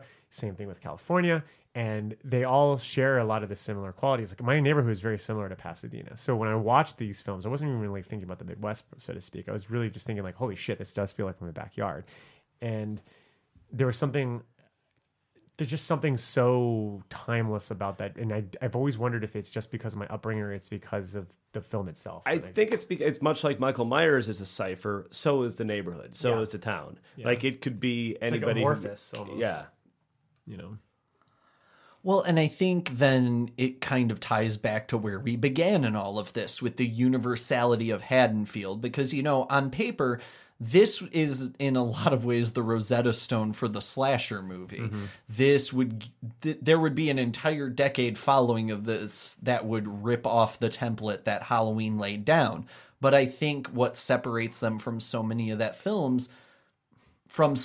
those films is exactly what you two have laid out here, that there is something so anonymous about Haddonfield that it could be anywhere, and that's the spectral terror of Halloween. Michael Myers can walk into your house and find you for no better reason than because you were home. I mean, I think the other movies definitely, well, they cribbed from it in different ways. Friday the 13th movies, like, anybody who's gone camping or has been in Boy Scouts was terrified of Jason Voorhees. Anybody who sleeps is terrified of Freddy Krueger, I suppose. Freddy Krueger, yeah. And I think closets and the way that you peer out the window. I mean, a friend of my mom's had those kinds of closets in their basement, and whenever I saw them, I was like, those are Halloween closets. And of course, Laurie Strode has them installed in her new place in Halloween, the new Halloween. That makes a lot of sense. Hilarious. Yeah. Well, nice little homage there, David Gordon Green. We can't get into the new Halloween too much on this episode. We're talking Carpenter, not Carpenter adjacent. But I want us to keep Halloween in mind as we sort of roll into the second half of our discussion and we start talking sight and sound. And to continue into the sight discussion then, and to stay on Halloween for that matter, this is a movie that I would argue, as much as anything, is probably one of the most influential films on how horror went on to be made in the decades since than almost anything. Yeah, I mean, just the way it's presented. We talked about this a lot on the last podcast for Halloweenies, where we were discussing the current film by David Gordon Green. And one of the reasons why I argued for the first film so much is just, there's not just so much that the sequels are imitators. It's just such a different type of film. The first film itself comes from this upbringing of classic filmmaking. And, Carpenter, grew up with like the Howard Hawks that you had mentioned before, Mike. And, he has a very old school upbringing when it comes to making movies. And I feel like he applied that sort of love for Hitchcock and the love for Howard Hawks into Halloween to make it such an actual film. It's not a horror film to me. Like, this is an actual film. Like, this is a legit, like, mystery thriller movie that I think just happened to birth the slasher. Well, and I think that's an important distinction to make, because especially with the new Halloween, there's been a lot of dialogue about, this isn't just a horror film, it's a great film. And I think it's worth mentioning then, especially in the case of Halloween 1978, this is back when we could have a serious conversation about, the legitimacy of horror movies. Mm-hmm. You had Oscar love for films like... You had love for films like The Exorcist and Rosemary's Baby, certainly, but horror was very much, there were B movies. Yeah. There were genres that were B movies, and especially at this time, horror was in a phase where it was largely one of them. But I think there's always been a certain high art to horror movies. That's why sometimes I kind of roll my eyes or bristle at the preciousness about that, because I used to think that as a kid too, that I used to say, not only is Halloween one of my favorite horror movies, it's just one of my favorite movies of all time. And I don't think there's anything wrong with saying that. No, and I don't either. And I don't look. I mean, horror is my favorite genre, and I have no problems with horror having some sort of legitimacy that a lot of people don't give it. You know, like for one of the things that I always rally against on the Stephen King podcast is that, you know, everyone gives shit to Stephen King because, oh, he's a genre writer. He's not a literary writer. He's a genre writer. And I think that same distinction happens with, like, you know, horror and prestige films or whatnot. But here's the thing. Halloween is shot and developed and written and just there's a style and aesthetic and a sense of quality to this film that makes it, no pun intended, a cut above the rest. Because you go look at imitators that came out, you know, years later, and like something like Friday the 13th, which is a blatant ripoff of Halloween, so much so that John S. Cunningham has literally admitted as much. And granted, that film is definitely shot much better than the majority of the slashers that came out in the 80s. But it is such a step down from what you get here, where literally almost every shot from Halloween could be taken and put on, you know, a wall, which is why so many GIFs and, like, we talked about this with The Fog, Dom, and in a lot of other movies that were in that episode, in that Carpenter is he has such an affinity for the perfect shot, and I think that this film, out of all of his movies, is by far his best in that respect. You know? Well, because I think one of the really interesting things that sets the film apart is how banal a lot of the scariest images are. We're going to come back to this in Lasting Image, certainly, but that shot of, you know, the first time Michael Myers is made visible to Tommy, it's still, it's the middle of the day, and it's as simple as this one violative image interrupting this perfect idyllic scene. Mm-hmm. And not to be the actual guy for a minute, but I did want to bring up Black Christmas for a minute. Oh, I love Black Christmas. Well, and I wanted to point out that, yes, I mean, the reason Halloween is remembered more fondly than Black Christmas, Halloween is a better directed movie. Exactly. To John Carpenter's credit. But one thing that I think, and I don't think Carpenter necessarily ripped this off, but I just want to draw a parallel to one thing I like about the look of Halloween is how Halloween captures the feel and look of Halloween better than most movies. And I think Black Christmas does the same, even better than your more traditional holiday movies, simply because of the warmth that they use in that movie. And John Carpenter does the same thing for Halloween. And I would argue that Black Christmas is like 100 times scarier than Halloween. There's something about that film that just is so much more unnerving. Well, it doesn't let up in the way that Halloween very deliberately, to go back to what we were talking about before the break, in the way that it very purposely meets out its scares and sort of takes off the acceleration for purposes of ramping it back up later. And I think that's another part of the disorienting quality of it, is that even as it forms this rhythmic, again, almost 10-minute pattern to the scares, they always feel like they're blindsiding you. No matter which angle Carpenter finds to hit you from, it always feels like it's out of nowhere. No, I agree. I mean, even with like discussions between the teens when they're walking home, you know, there's just such a sense of style to the way that he walks with them, or even like the way that it can pivot from, you know, what seems like a dolly shot when you're following Linda, Annie, and Laurie, to this perfectly set up shot of Myers behind the hedge, which has since become, you know, iconized with like every goddamn background online right now. You know, well, arguably, like an entire subgenre of horror is just shit standing where shit shouldn't be standing. Yeah.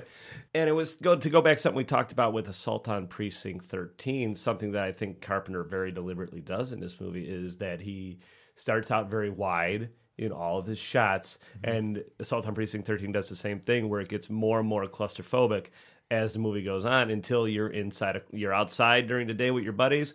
Now you're trapped in a closet, which he loves.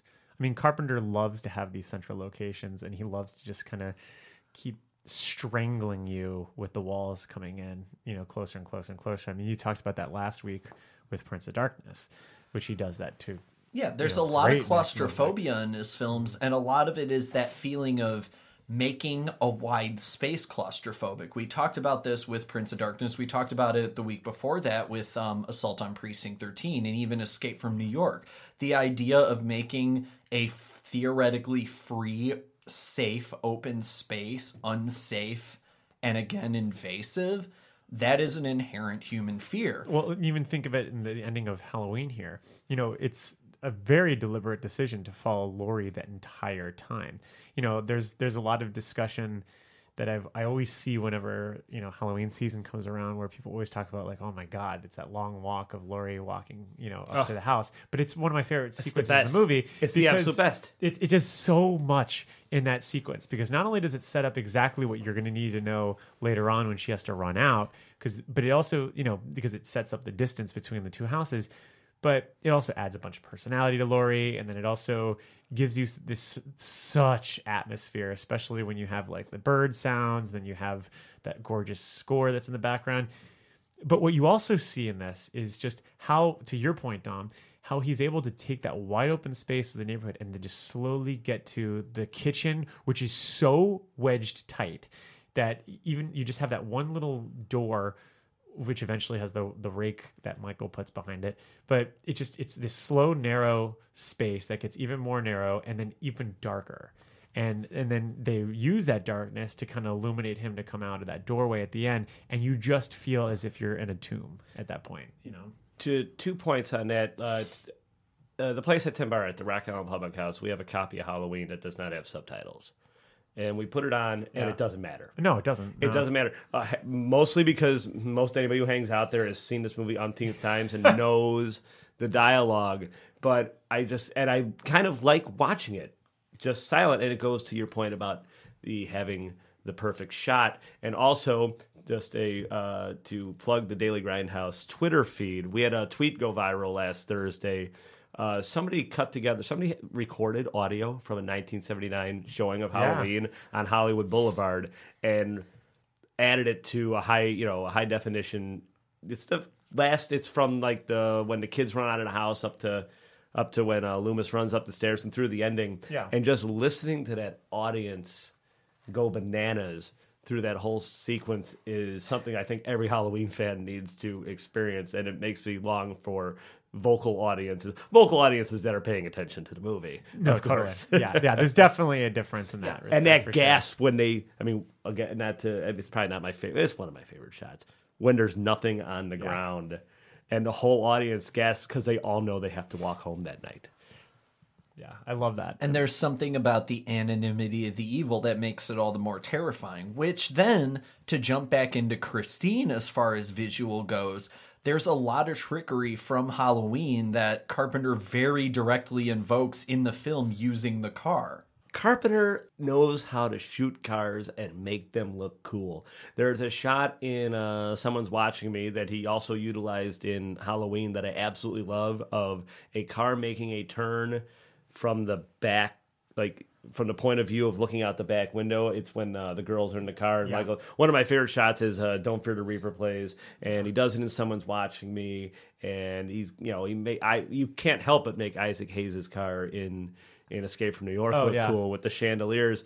And Christine that's why one thing I love about Christine is that it's him shooting a car for 90 minutes. Yeah. And a cool car too. And that was something he was worried about initially coming into the movie. Rightfully so. Because he's like, how the hell am I supposed to make this scary? It's just a car. Well, and it goes back to what we were talking about. Christine on paper is goddamn ridiculous. But with Donald M. Morgan shooting again, who did Carpenter's TV work and who was also on hand for this film, he is able to really visualize Christine in a way where it alternately is sleek, is menacing, is an absolute creature of death, especially in that one great shot where it's in pursuit after pulling out of the charred petrol station and is just tearing up the dark highway on fire and reduced basically to cinders. It gives the car a presence of character that in theory this inanimate object should not have, or anything close to it. Or even the color palette, which he uses to his advantage for sure in Halloween and especially with Assault on Precinct 13 and definitely an Escape from New York. But with this, it's like, the glow that comes from the car that washes over Arnie when he's driving.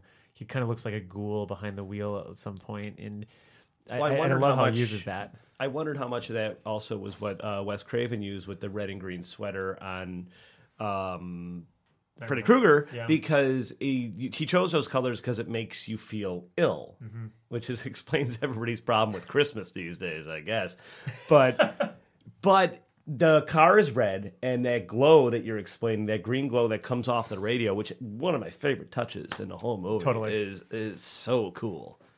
Well, and it's been pointed out he'd kind of revisit the green glow at Prince of Darkness as well. And I think in both cases, it does give it this very otherworldly, nauseous quality. I really like that. It's also very retro, which is very John Carpenter. It's a very 1950s, space movie. And if you look at it, all his favorite movies are, he just recently talked about how his favorite horror films are like The Fly, the thing that's, the original Thing. But also he's a huge fan of Dario Argento, and he had mentioned that, Prince of Darkness was kind of his homage to like Inferno. And, it's interesting that, you just decorated your entire house to look like Dario Argento. You have a lot of that green glow all over your... I know what I'm doing. Oh, yeah. Well, and one of the other interesting things, if we're coming out of, discussing Halloween, and especially in context of this film just coming a handful of years later... The car is almost shot like Michael at points. Yes. And maybe it's the fact that I watched these back to back and preparing for this episode that's making that pop out to me.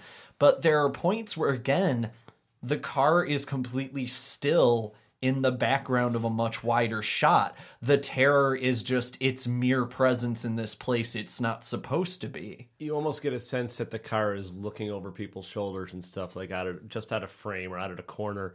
And particularly the way, and it's, it's also, I'm not even, a lot of people discuss how great Carpenter uses the wide frame. Like, all of his best movies are in that wide 2:35:1 aspect ratio. And the way that they frame Christine when it's in the garage, it just reminds me, and I think you mentioning it is what brought to mind, of Michael Myers standing up at the stairs when Loomis walks into the room at the end, which somebody pointed out to me, to them it was the most terrifying thing they'd ever seen, that this guy had just gotten shot and he's just standing. It is very alarming when he's just standing there, and it's as if he's just waiting for Loomis, and he knows that Loomis has a gun, and there is something so odd and eerie because he's not even busy with Laurie anymore. He's just there, and it is such an unnatural shot, and it's very fast, and I don't know. I love that. It is, the more I think about it now, that is it's actually really creeping me out. Well, and one of the things I really love in the case of Christine too is how we talked about the cherry red car not existing for that make and model, but it exists also at tension with the rest of the movie because the palette of Christine, by and large, is very washed out except for the car. There's almost this heightened sense of like hyper-realism to the car beyond everything else in any shot that makes it all the more feel like a violation of reality. No, totally, because it's supposed to show you how much glow this gives to Arnie's life, Is Christine a love story between Arnie and the car? I would say so. I mean, it's definitely in a tale of obsession for sure, but I think that you can make the case that love is an obsession also. So one of the things when I saw it when I was a kid that made me kind of feel smart, I was like, oh, I get it. The car is jealous of his girlfriend. Because it's very on the nose, like it's very obvious, but it's definitely a theme that's in the movie. Well, and I think going back to especially our discussion of masculinity in the first half of the show, the way in which Carpenter very much shoots Christine as this fetish object, in the same way that, you have these teenage boys leering over the girls in the early scenes of the movie. From the second Arnie happens upon Christine, there's sort of the same visual flair applied to Christine that's applied to every woman on screen. It's true. I look at things the same way. I get it. I like aesthetics. I love aesthetics. Well, and in both the book and the movie, it's very much trading in this idea of like, why do we feminize our cars? Why do we feminize our boats? Why do we like these beautiful objects? I mean, it's the obvious segue in the strictest sense, but why do we feminize our beautiful objects? And more to the point, then, what does it drive about the American? What does it drive about the American culture that, you know, this is ritual for us in some ways? Yeah, I don't know. I mean, I think because society is such a masculine, you know, such a man, you know, runs, you know, society is run by men for the most part. Still. You know, which is, you know, incredibly unfortunate. But at the same time, you get the sense that, yeah, of course, it's going to, you know, men is obsessed with ownership, you know, for the most part, when you think about the traditions of what, you know, what men in power and what they want. And in that sense, there is that sort of, that sort of subconscious desire to have the car, to have the house, to have the woman, to have the kids, to have the perfection, the power, the confidence, and for it to all look great. And it's exactly, yeah. And then in the way that and get rid of it when it doesn't anymore. Exactly. I mean, being able to perform the consummate illusion at all times becomes the thing.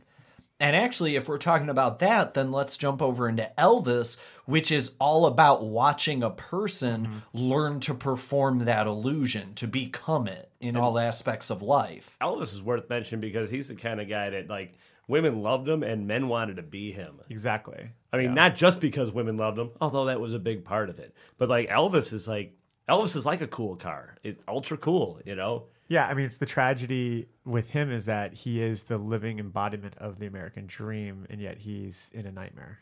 Well, he's the living embodiment down to the inevitable downturn. And in a lot of ways, Carpenter, and working again with Donald M. Morgan on this, Carpenter finds a lot of ways to frame Kurt Russell as Elvis as kind of this tragic figure. Because, yeah, when it comes, again, as we mentioned in the first half, when it comes to the performance scenes, Elvis is larger than life because that's where he made his name. But the Elvis that you see talking to ghosts is a very different Elvis. Do you think it was a deliberate decision on Carpenter's behalf to bring back Donald Morgan after doing Elvis, you know, with him? Because with Christine, you know, to have that sort of old school Americana approach to, you know, because at that point he was working with Dean Cundey nonstop.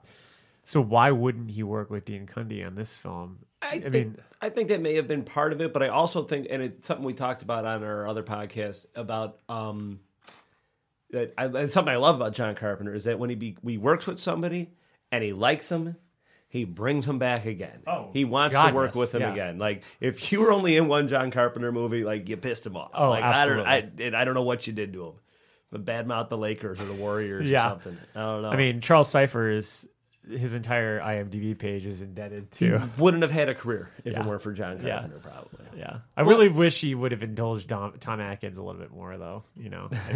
In the case of Elvis, though, it's really interesting, too, because Elvis, when shot as a public figure, looks very much like the Elvis Presley that we remember from American folklore.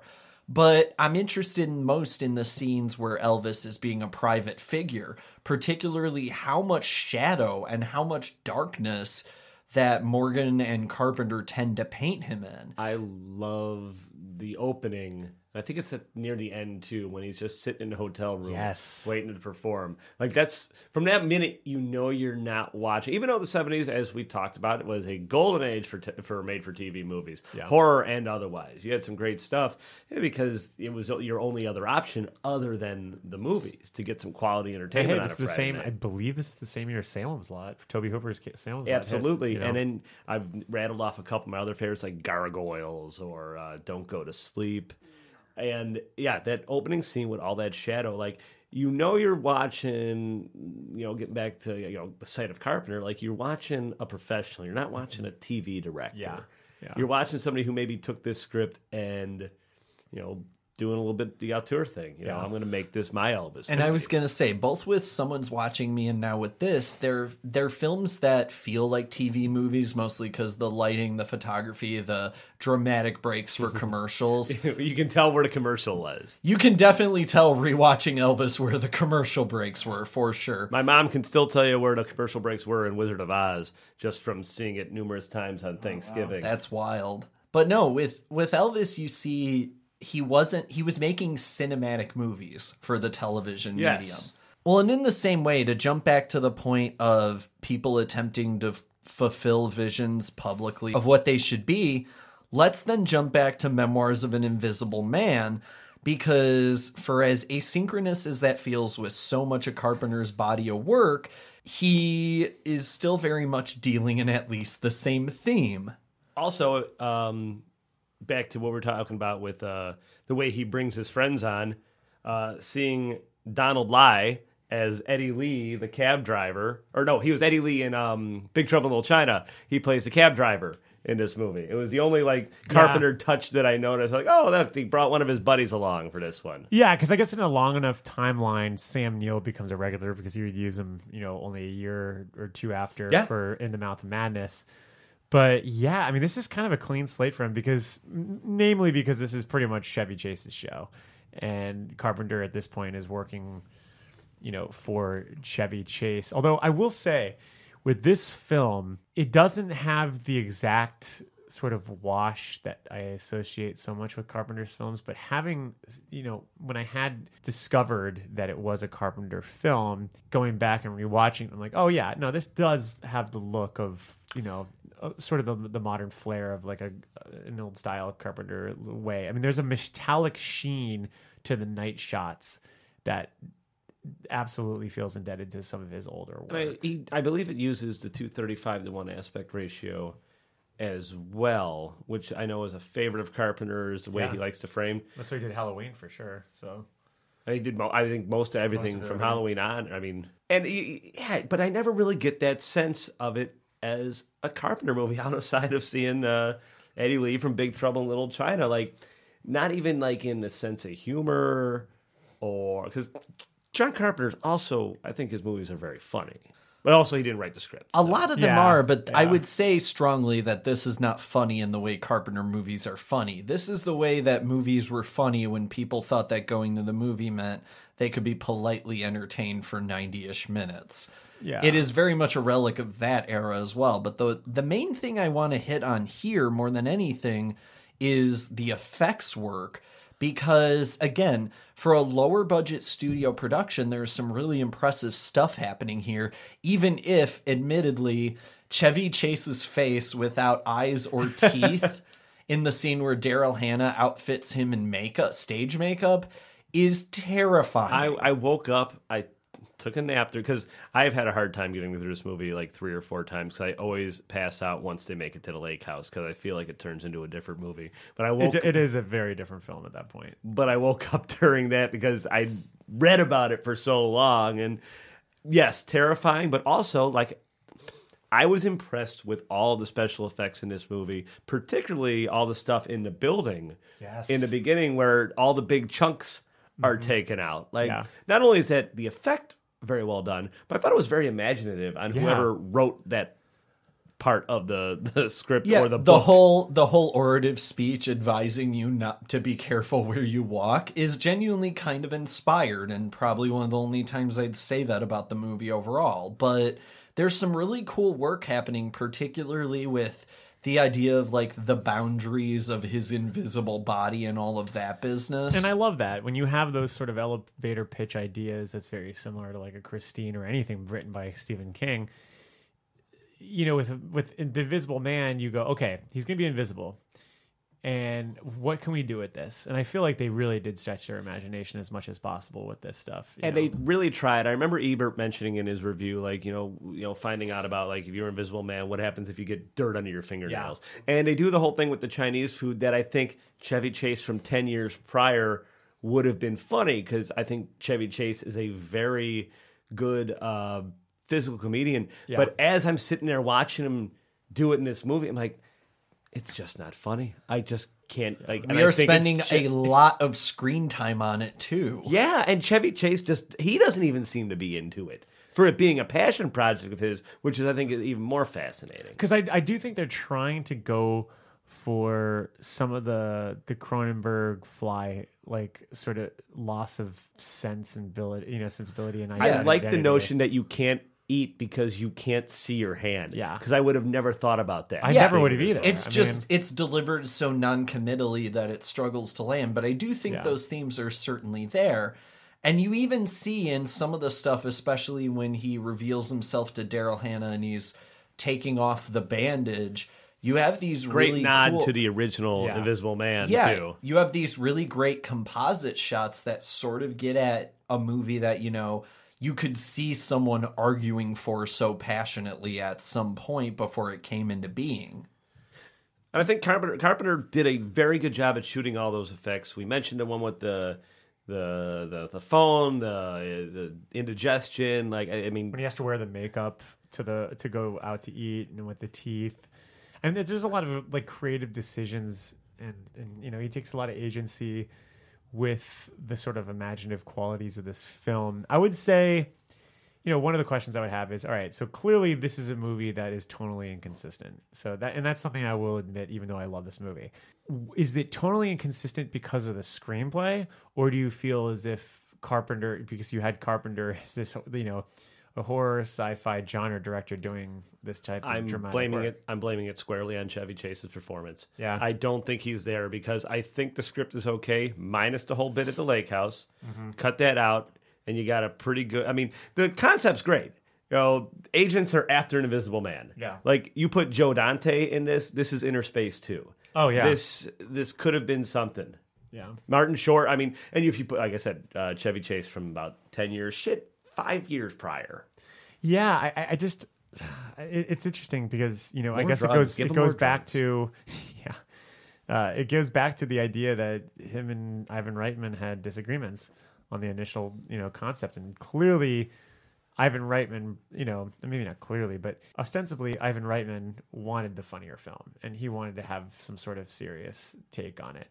And I think for a serious drama, if you really go into this movie just seeing a guy that is just trying to find his life, I just want my life back. I think that there's something that's effective about this movie for sure. Agreed. But the problem is that when you throw in like Michael McKean and Stephen Tobolowsky and all these other, there is this kind of weird expectation that you have, especially when you have someone like Chevy Chase that's atop of it that really hasn't done, or at least that hadn't done, or maybe even never did.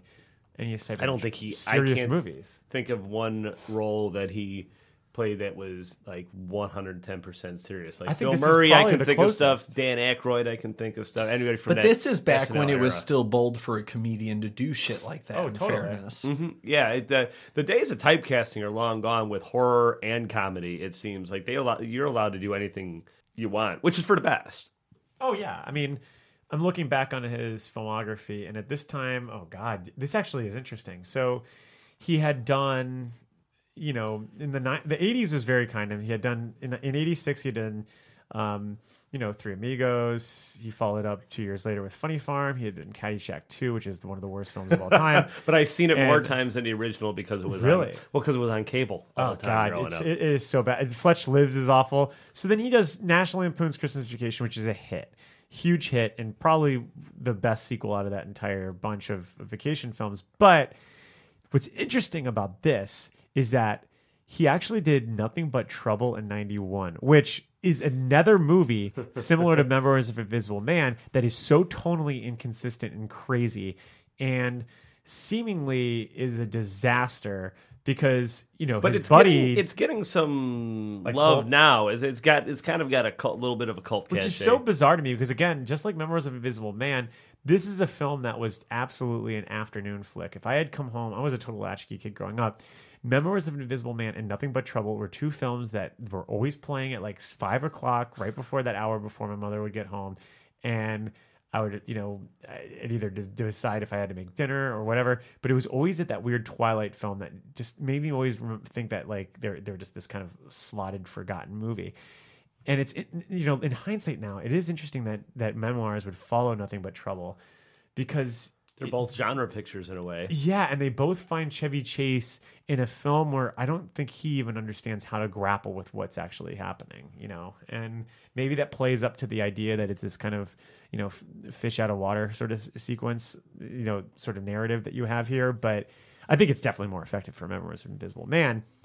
Because I don't really like Nothing But Trouble that much, but I don't know. This is these tonally inconsistent movies that find Chevy Chase at a point where he's probably having some sort of late midlife crisis at this point, and maybe that's what kind of carries over. And honestly, maybe even with Carpenter too. I mean, it could kind of be this kind of shared catharsis in doing this movie together.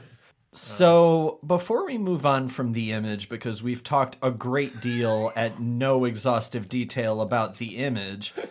The image of Chevy Chase. Yeah. The image of Chevy Chase with no teeth or eyes specifically. Welcome to the Chevy cast. He kind of looks like Michael Myers. He does. He does. That's actually a really interesting connection, especially for a movie that's considered like a weird footnote in Carpenter's body of work. It's like a really amiable Michael Myers. But before we move on, as always, we have the lasting shot, our segment where I ask the two of you to pick out of the 4 films we're discussing this week, your favorite shot out of any of them. So anyone who feels free to jump in, please do. I'll go with Christine barreling down the street, lit on fire. That's a great shot. The music and everything to it, like there's just, and again, like it's just me. I don't really recall seeing anything written about it. I love the way Carpenter shoots automobiles. Yeah. It's ultra cool. Well, the eyes, the headlights look like eyes. They really do. It's just so weird. She got personality. Personality goes a long way. It does go a long way. For me, it's going to be the shot that won me over on Halloween. I love the clothesline shot, but I always love the shot where basically Tommy looks outside across the Wallace house and sees the shape just standing there. And you see the kids run by, the leaves are blowing, the wind is flowing, and it's just, that is Halloween, that is fall, that is horror to me. It's just seeing the shadow there. And it's the way it's lit with all those blues and the tans and the shadows of the kids, and it's just gorgeous. It's gorgeous. It makes me just want to get into a blanket and wrap up myself up next to a window. Read some Tarantula Man. Read some Tarantula Man and Laser Man. And I will say mine also comes from Halloween, because for me it's an even simpler shot. Because again, a lot of what unnerves me so much about horror, and so much about Carpenter's brand of horror in particular, is the way that it can make something really on its face boring into something terrifying. So there is a shot where Michael is simply peeking out from the edge of a long hedge. There is this lengthy wall of grass and tree, and then you can just see Michael near the sidewalk at the very end of it. Before he comes out. Yes. Yes, I know exactly which one you're talking about. And I find that image so uniquely horrifying, because it's that simple. I keep returning to the idea of violation in this episode, but it's this idea there is something dangerous where no danger is supposed to be, and just the primal fear that emerges from that, and the way in which it kind of crawls up your neck even as you're walking away, even as you're trying to tell yourself, oh, it's just in my head. It takes away that illusory nature of the nightmare in this way that makes it horrifying. And in much that same way, to jump out of image now and into sound, the score of Halloween likewise accomplishes that feat, because the plinking piano very much nails that feel of something crawling. Mm-hmm. Well, also has this sort of, because the Halloween theme obviously is one of the most iconic themes of all time, not even just for horror, but just for filmmaking in general. And there's always the myth behind, or it's not even a myth, but the legend of how Carpenter had no score, no music that was tied to this film, and everyone was yawning, all the studio heads, and he was, basically had 3 days to kind of put this together. And as he told us, earlier this year, he knocked out the theme in an hour. And deadlines inspire inspiration, which is, and his father had done had played the type of theme on bongos before, so that's where he got that from. Because it's a 5/8 or 5/4. It's a 5/4, yeah, 5/4. yeah, which is crazy. It's a very wild, rhythm. You never use it in rock and roll. No, God, yeah, right. and I would say the thing that I love most about this though is that it's very it's obviously indebted to like Bernard Herrmann and all the scores that were with Hitchcock stuff, but I don't know that there's a hypnotic quality to all of them because there's so much repetition that's being put on to every one of the themes, whether it's the Halloween theme or Laurie's theme or even the Myers house theme, which is my personal favorite, where it just has this sort of like weird bell sound that's in the background that's like ding ding ding ding, and there's just this tranquility to it that matches the serenity of the houses and the kind of pastoral portraits that he's putting there. And for me, it's weird because I find it comforting and beautiful. Like there's something about this score that really just sits with me well. Like I'm not scared by this score ever, although I understand how it can be scary. What gets me is it the gets stingers. me excited when I hear it. It gets me. It excited does, yeah. Like it makes me feel like I want some fucking apple cider, and I want to sit down and have a goddamn drink in the fall. Like and Halloween Triumphant off the new one with the rock guitars and everything. Like you talk about, improving upon perfection. Yeah, I love that new theme for it for sure. It's a badass how he kicks it back in and goes back down again. But yeah, you have a thing here in the notes that I love about it, that I love about his score. That's not in actually really the score itself, but it's like the accoutrements that he adds into it, and that's something that isn't really in a lot of the other horror, like the other Halloween movies, that makes this movie so of its time, I want to say. Because it does feel as if it is like something on television. Like you need those added effects to make it seem that much more the stingers are the most terrifying things in a movie. And that one, I think he just uses the same one several times. But I always think of it when I think of when Annie gets it in the car. Yeah. And same thing with the Nightmare on Elm Street series, uses stingers in the first one in a similar way, but it's kind of this weird synthy thing that they never use again in the sequels, and it's noticeably missing. Yeah, which is weird. Because even like, there's just a little weird things that he adds to this score that are just odd. Like, again, that bell thing is odd. I don't get it. Like, I don't know. We got 3 days. Put some bells on it. It's just so weird. It's just it sounds like. It reminds me of the Jaws DVD menu when you'd hear that like the buoy or dinghy. something. Yeah, the dinghy thing. Like it's just so weird. I don't know, but it adds so much atmosphere to it, and that's the best thing I could say about this score is that it.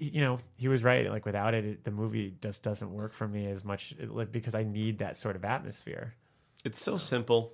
Yeah. And we talked about this a little bit on the John Carpenter versus the Man thing, and that even if you weren't that much of because I don't know how well John Carpenter, I think, is a better musician than people might give him credit for. Oh yeah. But I also like, as someone who is a musician, and I would not call myself very good, but it doesn't matter. You don't have to be classically trained. You don't have to be good. You just have to know what it calls for. Yeah. And I think a little bit of why this score is so good, and I think Carpenter has done this with most of his movies, or at least with his low-budget ones. He was watching the movie and coming up with the stuff on the fly. Him and Alan Howarth did that on Escape from New York, which is why the music was never written. He ended up Howarth had to end up transcribing the music for some release somewhere because somebody else wanted to play it, because it was just like they're sitting there watching Escape from New York and banging out these notes. And I'm sure that's exactly how Carpenter was doing it. Yeah, because with this one, he didn't even get to score the picture for Halloween. He didn't score the picture for Halloween? No, not for Halloween. For I believe Escape from New York was the first one that he did it for. Because he told us that when we were talking to him also. Like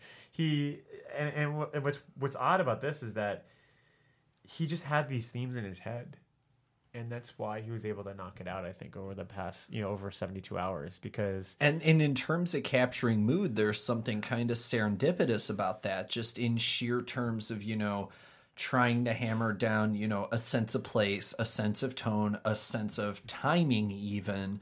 There's something really rhythmic about the score to this. And we talked about this in past weeks with the whole Carpenter sound being kind of rhythmic in and of itself. Halloween is interesting because it breaks from that, but still conjures a rhythm all its own for how the film is to function. And in much that same way with Christine, likewise, you mentioned Alan Howarth a moment ago. Now with Christine, it's Carpenter and Alan Howarth together doing one of the all-time Carpenter scores. I love that Carpenter he's not from Chicago, but he's got a little bit of that South Side mentality in that he always takes his friends with him. Yes. And I love that because him and Howarth were working on Escape from New York, and they asked Carpenter to score Halloween 2, and he goes, Howarth, you're doing this now. Yeah. And I love Howarth. I don't like Halloween 2 all that much. There's a certain nostalgia for it. I like it. But Howarth's Halloween 2 score is gangbusters. It's great. Like, I think Carpenter rips a little bit of it off for the new Halloween score. Oh, totally. Yeah. And they tried to recapture it in Curse.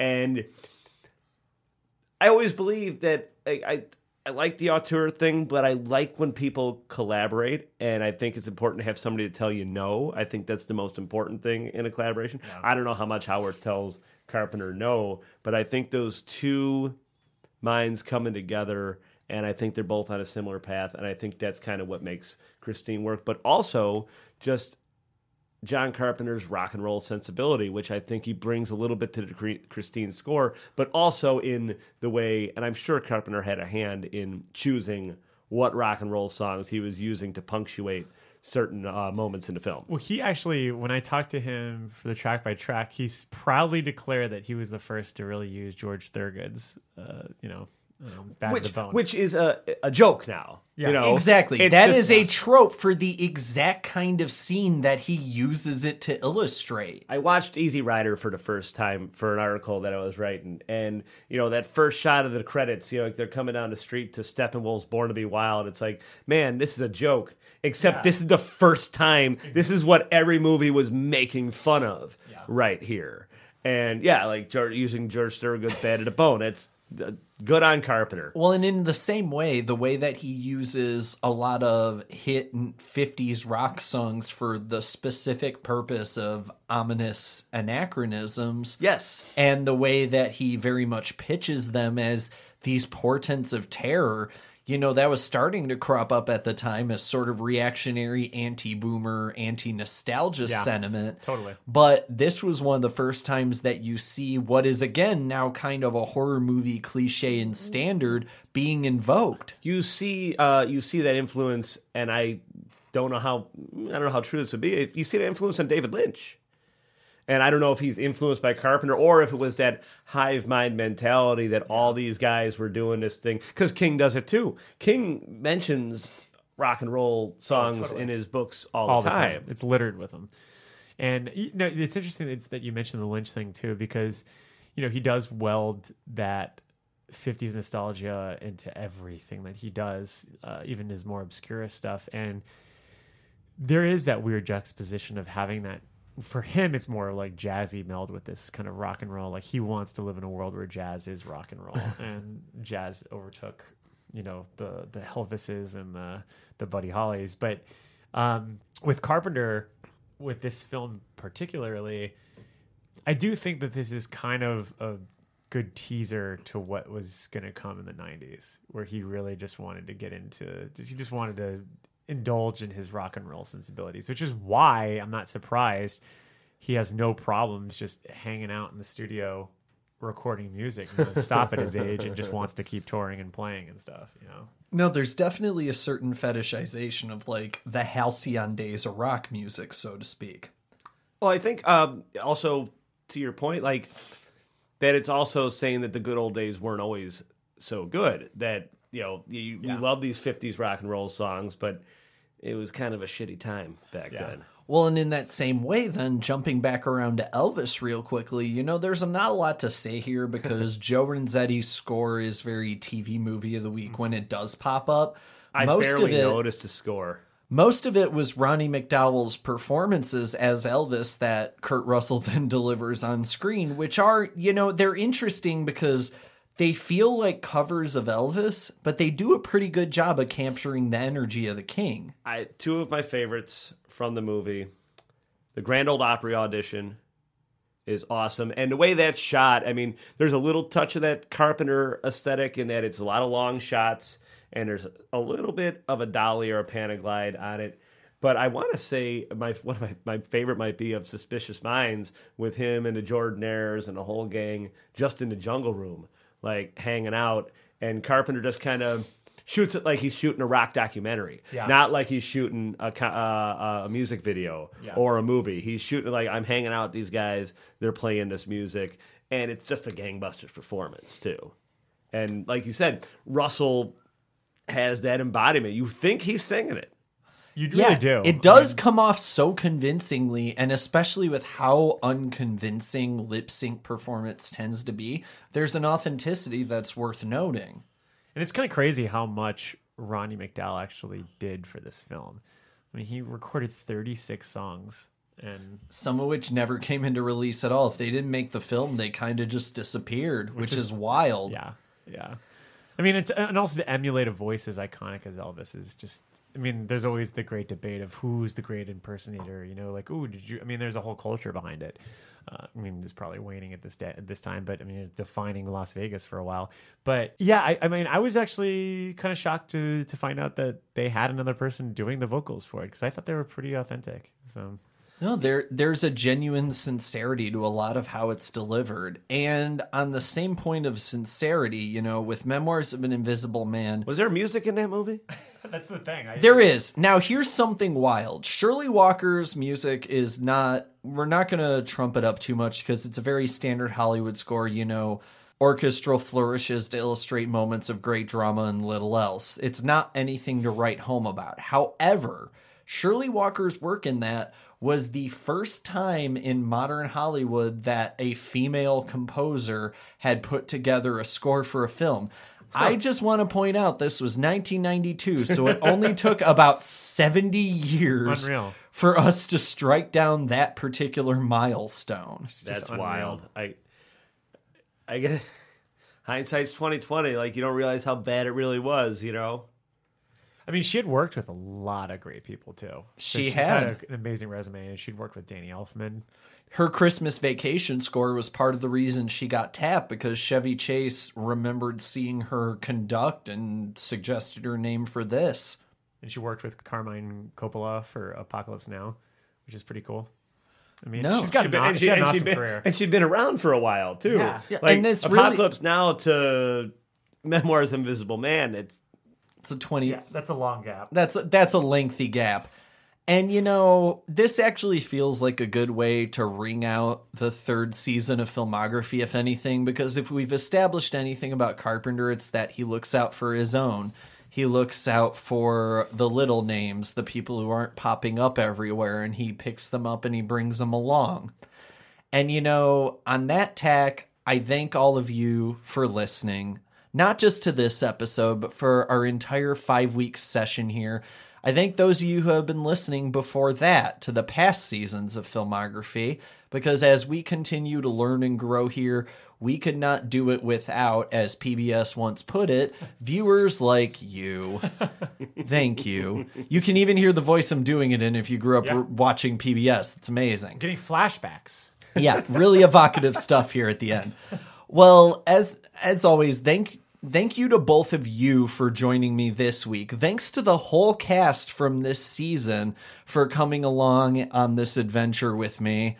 Thank you to both Michael Ruffman, who's sitting next to me right now, and to Kat Blackard for all the support and continued effort at Consequence Podcast Network to make this show happen. We, as always, will be on Facebook /Filmography Podcast with all of our big future announcements about shows, programming, soliciting suggestions for future seasons from you, the listener.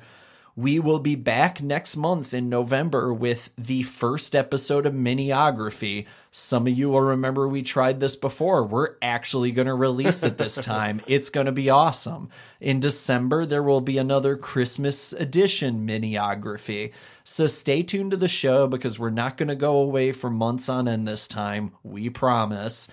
And stay tuned to Consequence Podcast Network as well, because this is not the only show you can hear through us. You can also listen to This Must Be the Gig, Leor Phillips' interview series with some of your favorite musicians, The Losers Club, our long-tenured Stephen King podcast, which will never end. Never. Halloweenies, which is our limited series on all the Halloween films, which will end eventually, at least in its current form, but still has plenty to go. We have State of the Empire, our storied Star Wars podcast.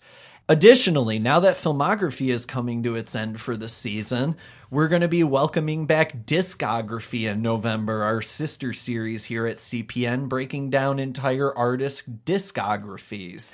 As always, you can find me at consequenceofsound.net. My primary brunt of work is published there. Where can the goodly people of the internet find the two of you? You can find me. I'm the assistant editor over at Daily Grindhouse, but most of my traction comes off my Twitter account at Mike Vanderbilt. Feel free to ask me some nasty, curious cat questions if you want to, like everybody else on there seems to be doing. You've got some really interesting ones on there. I think it's the same 5 people. I love it. I love it. Yeah, there's like 50. I got a backlog of 50. I'm like, oh God, how am I going to come Well, I up with know something so this much way? about your sex life now. Oh my God, everybody it's wild. does. Hey, you know what? You gotta be open. You gotta be sex positive agree. these days, baby. 100%. Well, you can find me over at Consequence of Sound and occasionally at the AV Club. Not so much these days now that Ash vs. Evil Dead is wrapped up. However, I'm going to be busy all November and December going into, oh God, what are we going to do? Oh, we're not in Derry, Maine anymore. We're going to be going into the wastelands of Drawing of the Three, the second Dark Tower book. I'm not going to be on that episode, but I will be producing it. And we're going to be having some fun with Halloweenies, as Dom hinted at. We are going to be covering the zombie films. So we were disappointed with David Gordon Green's film, and we're just going to continue that disappointment going into the 2 volumes that our White Zombie himself created.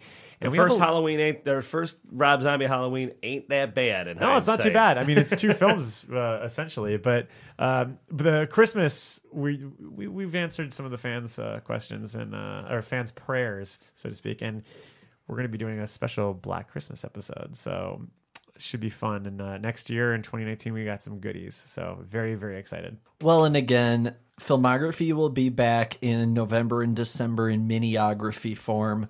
But in January, we will have our next full season, and we're definitely going to be reaching out to you, the listeners, to figure out what that season should be about. So stay tuned. As always, you can find Consequence of Sound on Twitter at Consequence and on Facebook /Consequence of Sound. You can also find our specific film page at Facebook /Consequence of Film. You can leave us a review on iTunes, Podchaser, Spotify, and wherever else you procure fine podcasts. Filmography is a production of the Consequence Podcast Network. Check out our expanding roster of music, film, and television series at consequenceofsound.net. Filmography is produced, recorded, and engineered in Chicago, Illinois by me, Dominic Suzanne Mayer, and we will see all of you next month. Thanks for listening.